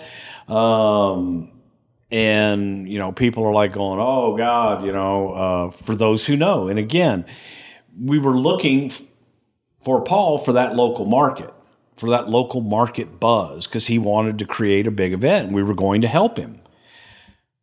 Did the deal in the free-for-all. Again, where more people would see it than the pay-per-view to help him out and move on. Because if it were real, and if you really did do that, we wouldn't mention it. So it was presented as reality-based as you possibly could at the time. And with that being said, no one was to be smartened up because we wanted real reactions. And what I didn't anticipate, first of all, I did, but I didn't. Goofy Sandman going as far as he did. But you mean spitting the beer? No, banging the damn beer on his head and all that stuff. But look, we had security. Everybody was ready. And I said, look, if they do anything, throw them out. I said, if they do one thing, throw them out. And I told Paul, I said, get thrown out. I said, don't get in a fight with anybody. Don't do anything. I said, get your ECW chant going. Do all the shit that you need to do. I said, but, definitely don't fight anybody.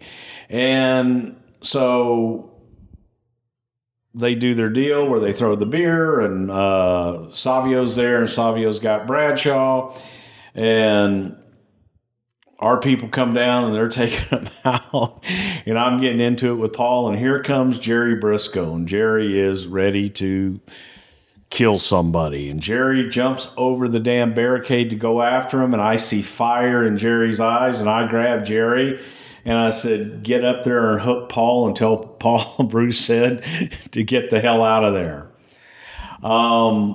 And Jerry just shot me a look like... No, you gave a code word. We had a stupid code word, Bachwinkle. Yeah. Yeah, that was Paul. We must have a code word. And when he said Bachwinkle, when you said Bachwinkle, that's when Jerry looked at you. Jerry looked at me like, you motherfucker. And at that moment, I knew Jerry wanted to kill me, and I was thankful I was on the other side of the barricade. So they all went up, and they got everybody out of there. So I came to the back, and and the whole locker room is basically on the other side of Gorilla with Taker in front. And Taker grabs me, puts his arm around me, and we go in Vince's office, and he says, hey, man, you almost had a real bad scene there. I goes, you got to let me know you're going to do shit like that. I said, okay. Yes, sir. Because the boys were ready to go out and do whatever they had. They thought it was a fight for real. Yeah. And then they're like, okay, you guys want to come make a name for yourself? Well, that's cool. We'll make a name for you. Hey, ECW local Renegade Wrestling Crew gets their ass whooped by WWE talent. And it just, it was not. And then Briscoe came back and I said, hey, I need to talk. He goes, I got nothing to say to you. Oh. Jerry and I didn't talk for a few days. He was pretty pissed. So the only people that knew about it were me, Paul, Vince, and Shawn Michaels was in Vince's office when I had the conversation on the phone with Paul. So Shawn knew. So by now you figured out that old Brucey is in town here in Huntsville, and I don't know who the hell vacations in Huntsville, but he did. As soon as he walked through the front door, though, he saw something sitting on my little foyer table, and he said, hey, is that solid gold? Of course it is. Solid gold is the only way to take care of our pets. Bruce and I really believe in it, and I've just found out this trip. I had heard the rumor and innuendo, but Mrs. Pritchard really is the puppy whisperer. And these dogs love her because she's taking good care of them. She's getting them solid gold. You need a solid gold pet. If you really love your pet, man, I can't recommend solid gold enough. They have a founding belief, and their platform is all based on this. That high quality food is the best way to impact our pet's mind, body, and spirit. And it's little things that you need to know, like 80% of the immune system is influenced by the gut. So if we're feeding our dogs the right stuff, they're just going to have a better lifestyle.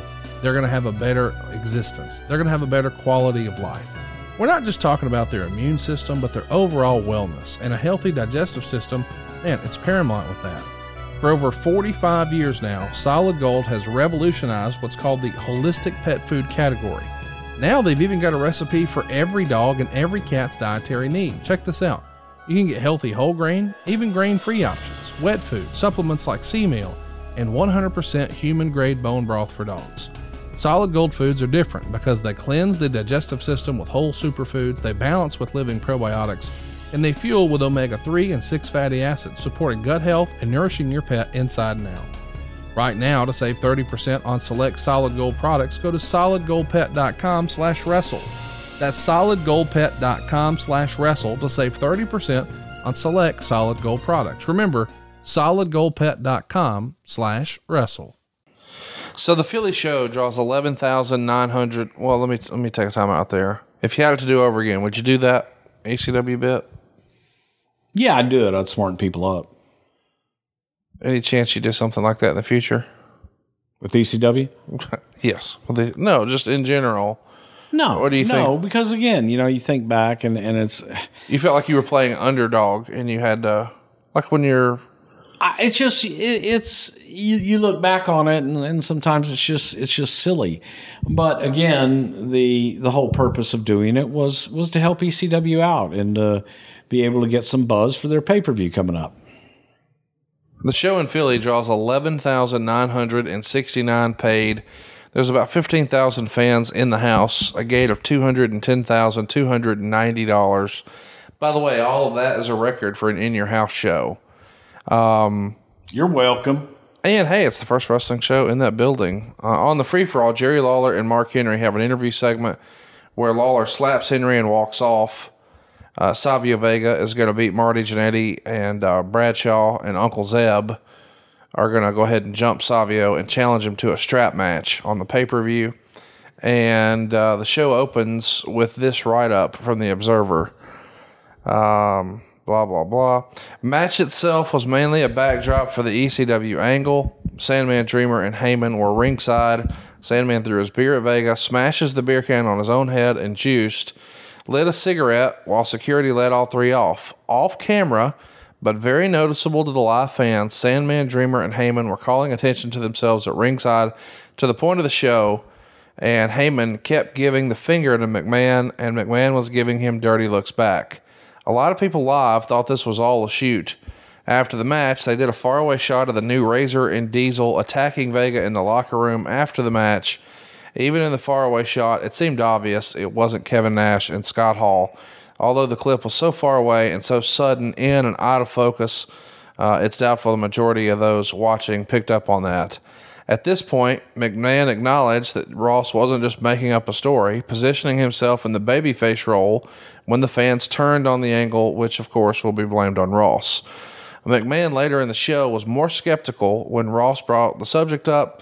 Ross slipped in a mention of McMahon's indictment, and the two had a few minor arguments over who was better, Owen or Davey, and McMahon even made mention that he thought Ross's statements about Razor and Diesel were nothing but a stunt to garner TV ratings, acknowledging all the negative reaction and acting like he agreed with the negative reaction of the angle, and therefore positioning himself as the babyface.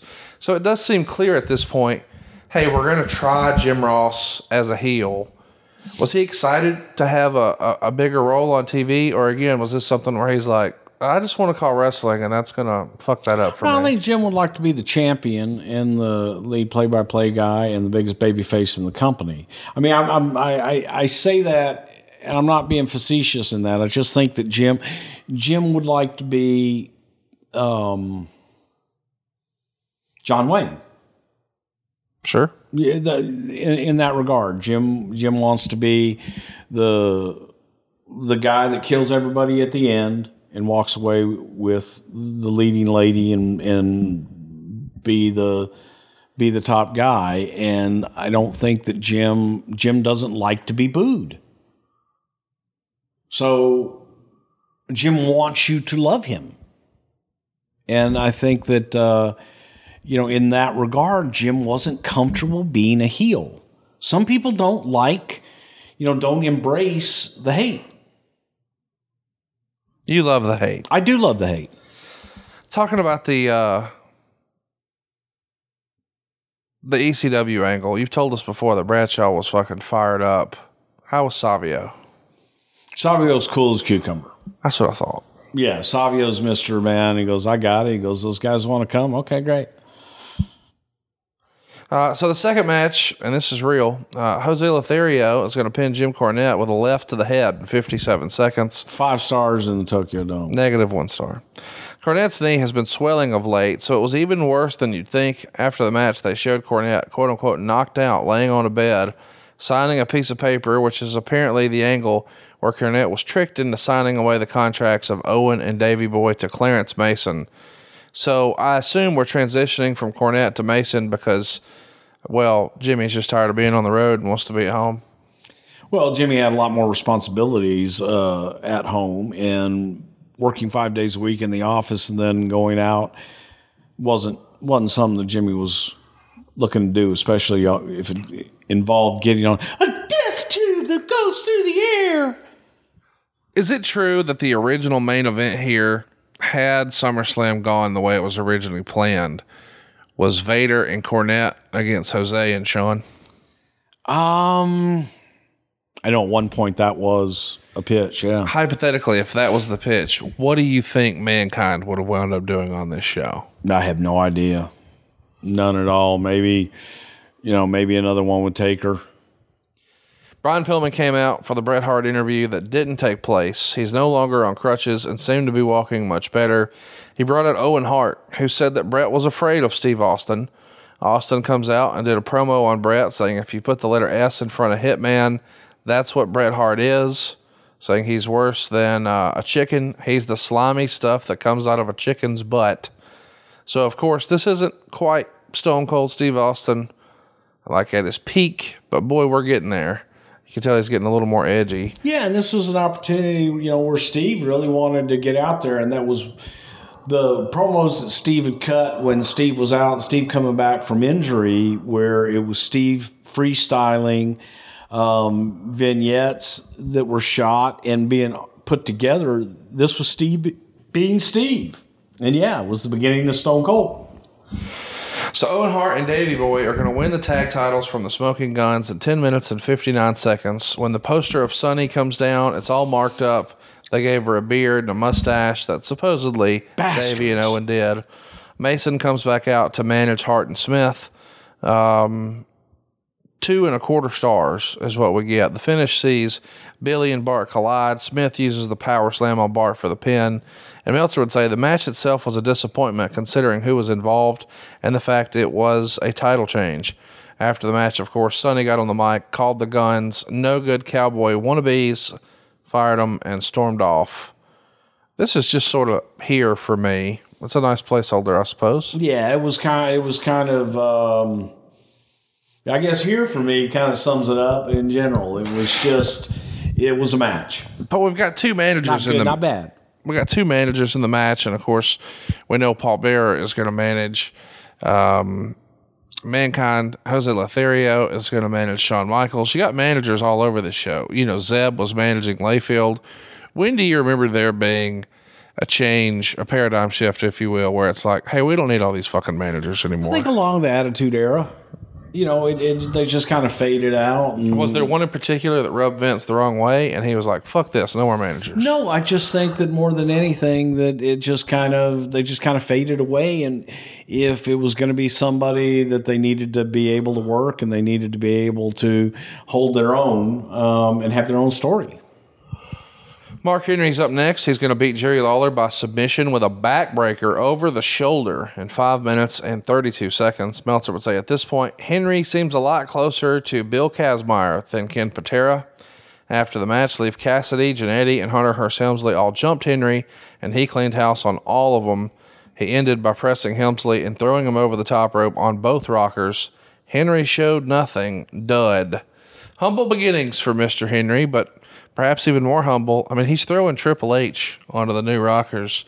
This is going to be... I know the new rockers never should have been put in that position, man, because they were... I think that's probably what might have derailed them, because they were on... I love the new rockers, man. Leif Cassidy, come on. Oh, I love him. I mean, and he thinks he has the same opinion as you, I think, about the best match of WrestleMania 3. Yeah. Well, Mark, look, man, Mark wasn't ready for prime time, and Mark needed more work. But at the same time, it's kind of like if you were to ask anybody, was Kurt Angle ready? Was Brock Lesnar ready? Was Randy Orton ready? Batista, anybody else on down the line? No, they weren't ready when they first started, and you got to start somewhere. So, congratulations, Mark. Next up, we get the Undertaker pinning Goldust in a final curtain match in 10 minutes and 23 seconds. Meltzer would say the heat spot was Goldust throwing the gold dust in Undertaker's eyes, so he sold for a few minutes, made the big comeback, winning with the tombstone. I don't know. It just feels like the whole Goldust thing has probably run its course by this point for me. I know that it's not as hot as it once was, but I don't know that there's any steam in Goldust here by the end of 96. I think that, it was probably due to be put on the shelf for a little while. And I think that had we put it on the shelf for a little while and just let him go away, learn a new hold, and bring him back, that it would have been fresh all over again. Well, let's get to it while we're really here, the main event. Before we do, I want to encourage everybody, go watch the promo right before the match. It's in the dressing room area. Shawn Michaels is going to do probably an off-the-cuff, non-scripted promo with Kevin Kelly. And you can tell he's not happy that the promo goes a little longer than it should. He felt like maybe it would be shorter if you're reading the body language. And at one point he says, these mind games would work on me if I had anything as far as a mind or something like that. But there's just not a lot up there.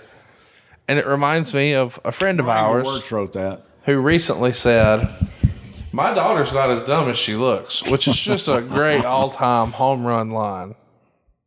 I never said that. No, of course not. Anyway, go watch the interview. It's hilarious. And it will remind you, by the way, that everybody gets better. Evolution is a thing. Shawn Michaels retained the WWF title, beating Mankind in 26 minutes and 25 seconds. Mankind's brought to the ring in a casket by Druids. And boy, they pull out all the stops. This was a really, really good match. You and I watched it again. I still wish they had a clean finish. Of course, at the end, Vader's going to run in for the DQ. But they do the big table spot. We teased it last week. Mankind peels the mats back. It looks like he's going to be setting up something for Shawn on the concrete. Instead, Shawn just covers him back up with those same mats and jumps up and down on him. It's a silly little spot, but it really works. And they even have a spot where Shawn Michaels does like the Sabu style, hey, I'm going to get a running start, jump off a chair, and then almost Rob Van Dam bandaminator, a chair, into Mankind's head. They pulled out a lot of really cool stuff in that match. I dug it. The use of the steps with Foley, just brutal stuff. What do you think of the match? I thought the match was excellent, very innovative, and it was a lot of first times. Look, tables weren't a thing every week back then. They were something that wasn't used, especially in WWE. Mankind being a very unique character at the time that had an unorthodox style that wasn't something that you would say, hey, man, here's going to be this catch-as-catch-can match, classic wrestling match. No, it was going to be a little dirty, and it was going to be a little ugly. And everything about it to me was intriguing. Even to this day, it holds up as an absolute excellent match. I dare say the best match Mick Foley's ever had in his life. Remember how easy it was in your 20s? You had so much energy. You could get away with the late night drive-thrus. You could even pinch a trouser tent at a moment's notice. Well, that's because you had plenty of testosterone, and it's time to get it back. You could get testosterone injections, but that involves awkward doctor visits, expensive medical bills, and the worst part, once you opt for artificial testosterone, you will suppress your body's ability to naturally produce it even more. But isn't that the problem in the first place? Before considering that pharmaceutical option, there are ways you can naturally raise your testosterone, and one of the easiest ways is by using Legacy Test Stack from Legacy Sports Nutrition. Test X9 has 9 key ingredients, clinically proven to support natural testosterone production, and T-Assist is designed to supercharge T-boosting effects with added anti-estrogen compounds. Nick Aldis, the founder of Legacy Sports Nutrition, has been blown away by the feedback that customers have sent in after using the Ultimate Test Stack. Guys are feeling stronger in the gym, they have more energy, and guys in their late 30s have reported morning wood for the first time in years. One even reported becoming a father after 4 years of trying. No matter what you do, if you're a guy, having optimum testosterone levels is the key to looking, feeling, and performing better. Try the Ultimate Test Stack today, and they're confident you'll love the results. Just go to LegacySups.com. That's LegacySups.com, LegacySupps.com, and the promo code is Wrestle, and you'll save 10% off your entire order. That's LegacySups.com. That's LegacySupps.com, LegacySups.com, and the promo code is Wrestle to save 10% off your entire order. And we thank LegacySups.com for sponsoring today's podcast. I think Foley wrote in his book that he thought it was his best match too, and Meltzer would say a super match, but the week ending kept it from being the match of the year. He gave it 4 3/4 stars. I too would have liked to have seen a clean finish. I don't think we needed Undertaker or Sid or Vader or any of the extra shenanigans. The match itself was good. There was one spot though where he got something from Paul Bearer and started stabbing himself in the leg with it. They explained on commentary it was a pencil. No, JR immediately went, he's stabbing himself with a pencil. And it's a white wrapped up piece of tape. And how would you know that's a pencil? How would you know that's a pencil? Tell me about the spot in the match that you took issue with. It looked like a miscommunication. It looked like there was going to be an Irish whip, and then perhaps Mankind was going to follow him. He did not. Sean teased that he was going to surprise him with a crossbody splash, but of course he looked and realized he's not there, so he ran over to him. And as he made the approach, you could tell the guys were like, well, what now? Mankind just slaps him. And you were like, be sure to ask me about that. So here I am. Well, because, again, during that time, we'd had the Vader match with Shawn. At SummerSlam. At SummerSlam. That was the last pay-per-view, and there was a miscommunication in that match that everybody was on Shawn about. And, oh, Shawn's got such a bad attitude, and you know, he's unprofessional this and he's unprofessional that, and how dare he do that to Vader and all this other crap. In laying out the match, the idea was brought up to, hey, what if we had a miscommunication like in the Vader match? On purpose. On purpose, and yet everybody picked it up, including your buddy there, picked it up. Oh, Shawn being a dick again. Shawn being unprofessional again with a miscommunication in a match. And it was all built in. It was all built in to tell a story. Actually, Meltzer didn't write about it. I bet he did. He did not. I just read the whole review. Okay, well, he talked about it. But that spot has been talked about by both Sean and Foley, where they planned it off of the miscommunicated spot at SummerSlam. But you liked it. You liked that it was sort of a callback, if you were paying attention. Yeah, I did. I loved it. And I thought it was very well done. And yeah, Meltzer did bite and did talk about it during that time. Well, not in the write-up Maybe for that just because match. you can't find it in your research. I just read the whole review. Okay. I'm just saying in his talking about things at the time.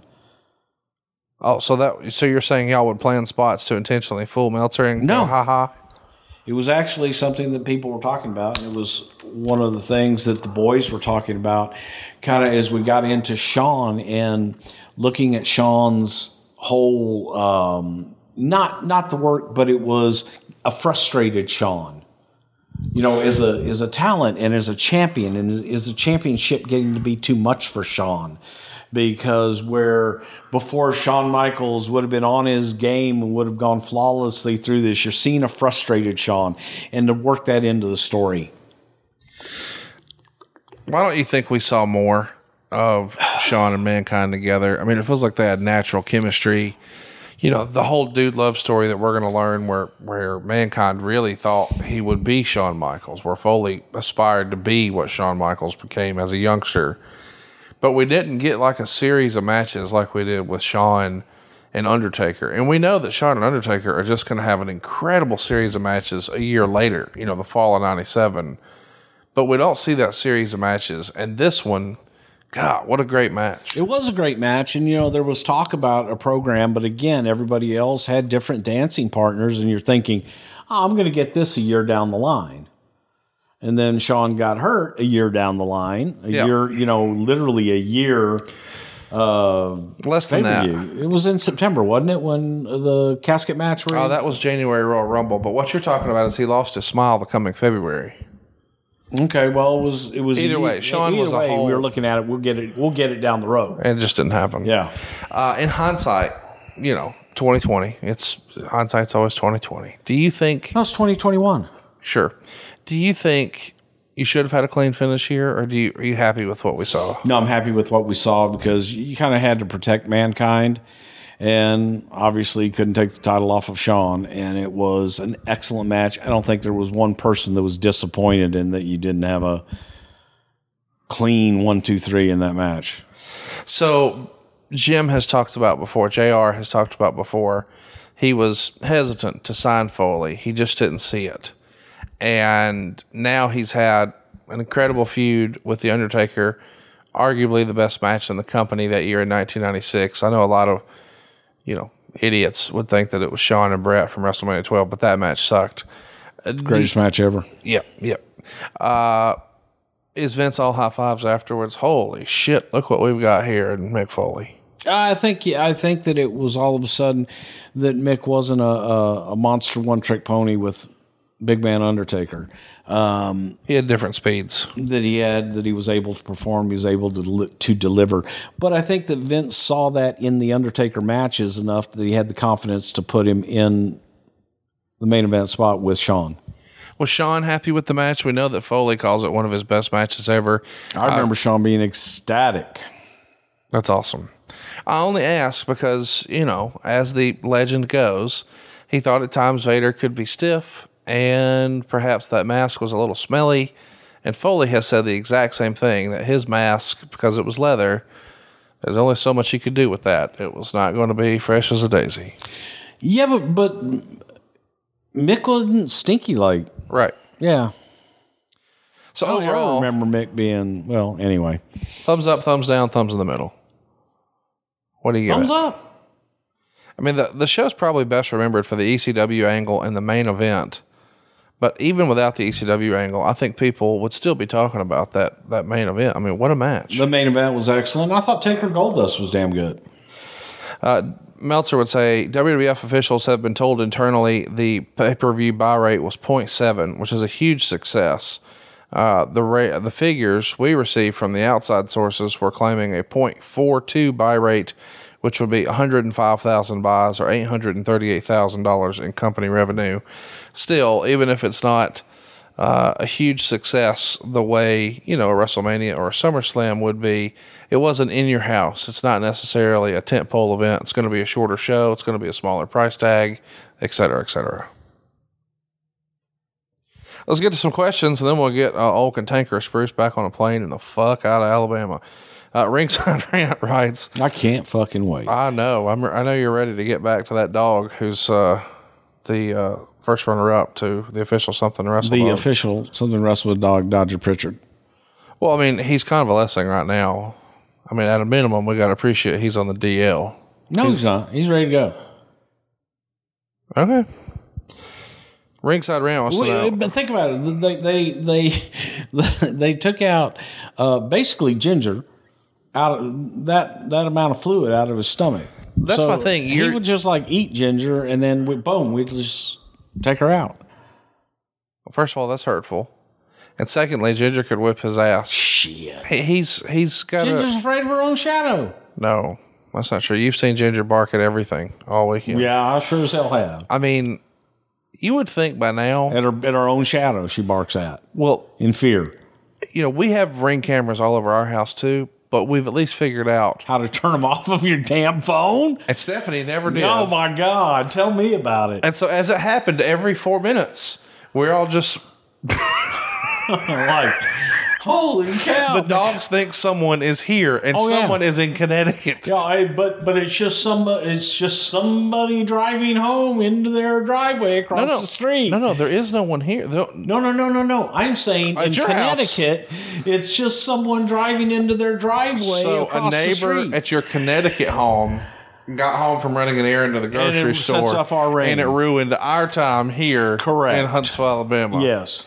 When we get done, we're going to show old Steph how to just go bloop. Oh, please. She doesn't know how to do that. Bloop. She doesn't know how to do that. Vibrate mode. Have you heard my phone go off? Not one time. There you go. You heard mine go off?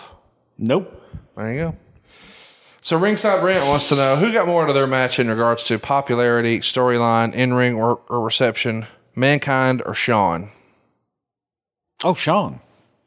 Adam Leeson wants to know, why does Bruce think Mick and Shawn didn't ever have another match on pay-per-view? I think we kind of addressed that. We just covered that, yeah. But I guess what I wanted to follow up with is, do you think we could have done a Dude Love versus Shawn Michaels? Not Mankind, but Dude Love. I think you could have done Mankind. I think you could have done Dude, Cactus, all the above. We could have had a hell of a run with Shawn. Real quick, let's rank them. Just regular-ass Mick Foley, Dude Love, Mankind, Cactus Jack. You as a fan, not you as a creator, not you as a contributor, you as a fan, rank them. Mankind. Number one, and then? Dude Love. And then? I guess the other two. Cactus or Mick? I guess Cactus. So there you go, folks. Tweet it out right now. Bruce Pritchard hates Mick Foley. Chris writes, my friend and I were at the event. I know you didn't say that. You know, why would you say that? Because I'm just trying to stir you up, But that's rude and it's inaccurate, kind of like Dave Meltzer. Well, here's the thing. Just making things up. Yeah, it works. Okay. So, I mean, it's worked for our podcast. Okay. Mankind, I think, is my favorite persona, too. And I think most of our listeners would think it's Cactus Jack, but the little brilliance y'all had with Mankind, one entrance music, a separate exit music, the mandible claw, the rocking back and forth, the mask, the pulling out the hair. The rat. George the Rat. It's just unbelievable. Chris says, my friend and I were at the event and sat on the lower level. Both of us and others in our row were positive. Shawn yelled at Foley for missing a spot like Vader. Is this true? Is this why they didn't have another pay-per-view match? Ta-da, it worked all these years later. Congrats, Bruce. Your man, Lenny Bakken, that's B-A-K-K-E-N, Google it. He's with Edward Jones, and that's where Bruce sends all his money. Asks, how was Mark Henry received backstage when he started, and how was his attitude?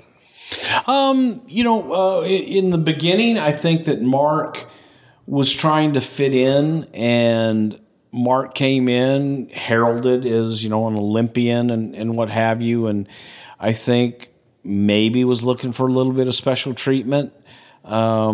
But Mark worked hard and paid his dues. But in the beginning, I don't think that people saw that. I think people thought that he was there for other reasons. GJ Refill says, is the sign in the crowd that said, fat guys do it better, accurate? Shh. Fucking A. You're talking to two of them. Guy W. Johns wants to know, because I think you may defend this, I'm going to hashtag ask Conrad, is there a worse gimmick than fake Diesel and Razor? Yeah, I think so. I think being the plumber, being the garbage man, being Santa Claus, being Mantar. Do you think there's a gimmick worse? Sorry, that wasn't a question for me. It's for you. I'm asking you though. What? Is there a worse gimmick than fake Razor and Diesel? Those were great. They were great gimmicks. So there was no fake Diesel and fake Razor. There's Razor and Diesel played by different people. Luke from Eastern Iowa, who sent you that painting to your office, by the way, wants to know. It's in my office, hanging up in my office. It's kind of like the Hollywood sign, except but it's something to wrestle. Yeah. What would it sound like if Vince sang "Sexy Boy"? Come on, just a sexy boy. Be our speaking spell. Let's sexy do it. Boy. Be funny one time on this. You haven't been funny this whole show. You tried to do the last show all as Dusty. Could you just do one thing? It's just a sexy boy. Sexy boy. He's not your boy toy. Boy toy. It's just a sexy boy. Thank you for that. Mr. William wants to know, how did the crowd receive the post pay-per-view dark matches, and how did talent like going out after the main event? Pretty hilarious story here. During Buried Alive, I think I've heard Mick Foley tell this story before with our friend Kenny McIntosh from Inside the Ropes across the pond. Shout out to Kenny. Where the next month, where they do the Undertaker Mankind in October of 96, the pay-per-view goes off the air, and Mankind has just killed the Undertaker. He's dead and buried.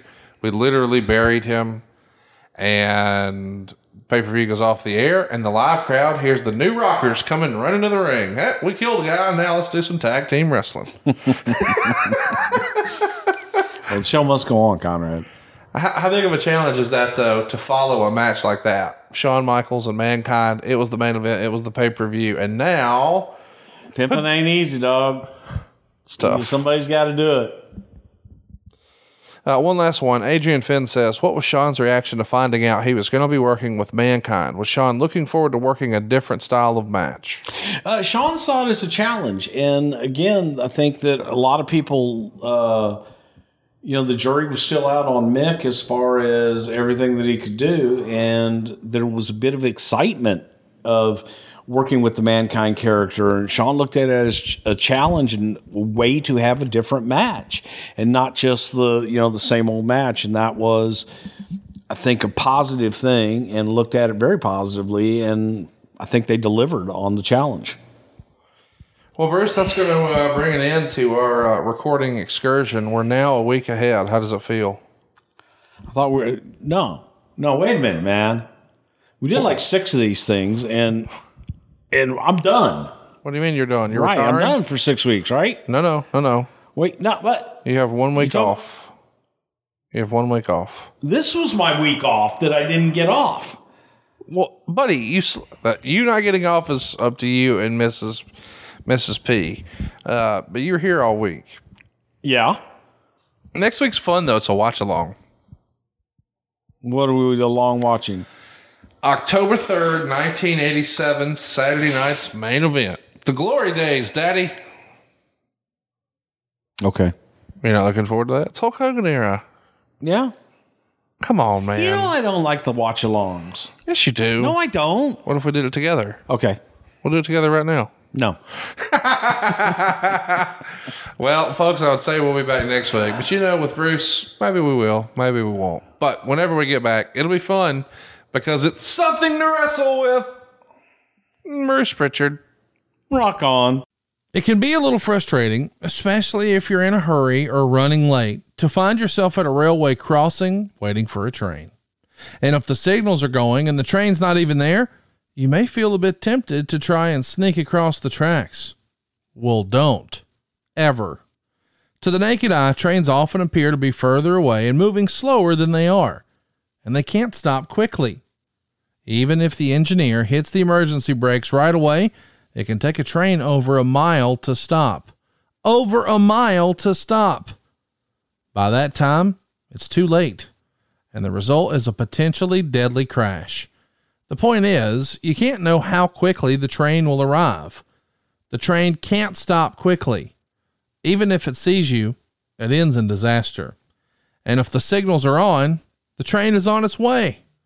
And you just need to remember one thing. Stop. Trains can't. Okay, time out. I want to talk about how much I love tag team wrestling, and specifically my favorite part of a tag team match. It's the hot tag, baby. We recently got the hot tag over at SaveWithConrad.com from Michael in Williamstown, New Jersey. He left us a 5-star review, and he had this to say. When I started the refi process, I went to the company that held my loan to ask about a refi. They were less than optimistic about some of our refinance goals. A fan of Conrad's podcast, I wanted to give Conrad a shot at earning my business. I worked with Jimmy and immediately got the sense that our goals were realistic.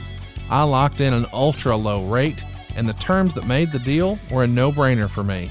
In the end, I cut 6 years off of my loan and saved about $90,000. I can't thank Conrad, Jimmy, and Eric enough. Think about that, man. His first company, the company who had his current mortgage, said, I don't know if we can do that.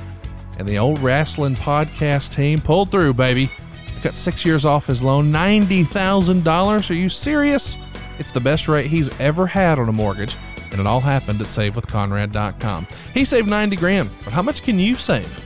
It's free to find out right now. You don't need perfect credit. You don't need money out of your pocket. And it's not a matter if you can save money. It's a matter of how much. Find out right now. SaveWithConrad.com. NMLS number 65084. Equal housing lender. Hurry to SaveWithConrad.com. John brings his skewed sense of humor. Jeff brings tips to cut strokes off your next round. Together, it's those weekend golf guys. They'll pay a lot of money to PXG and Titleist and Callaway and on and on and on, right? How many yards do you think you're going to pick up with that extra driver? I think I can get an extra 5 to 10. What if I give you 15 to 20? You pay me more. Jeff Smith teaches on a sliding scale. Those Weekend Golf Guys, the podcast, part of the Believe Network. Just search BLEAV on YouTube or wherever you listen.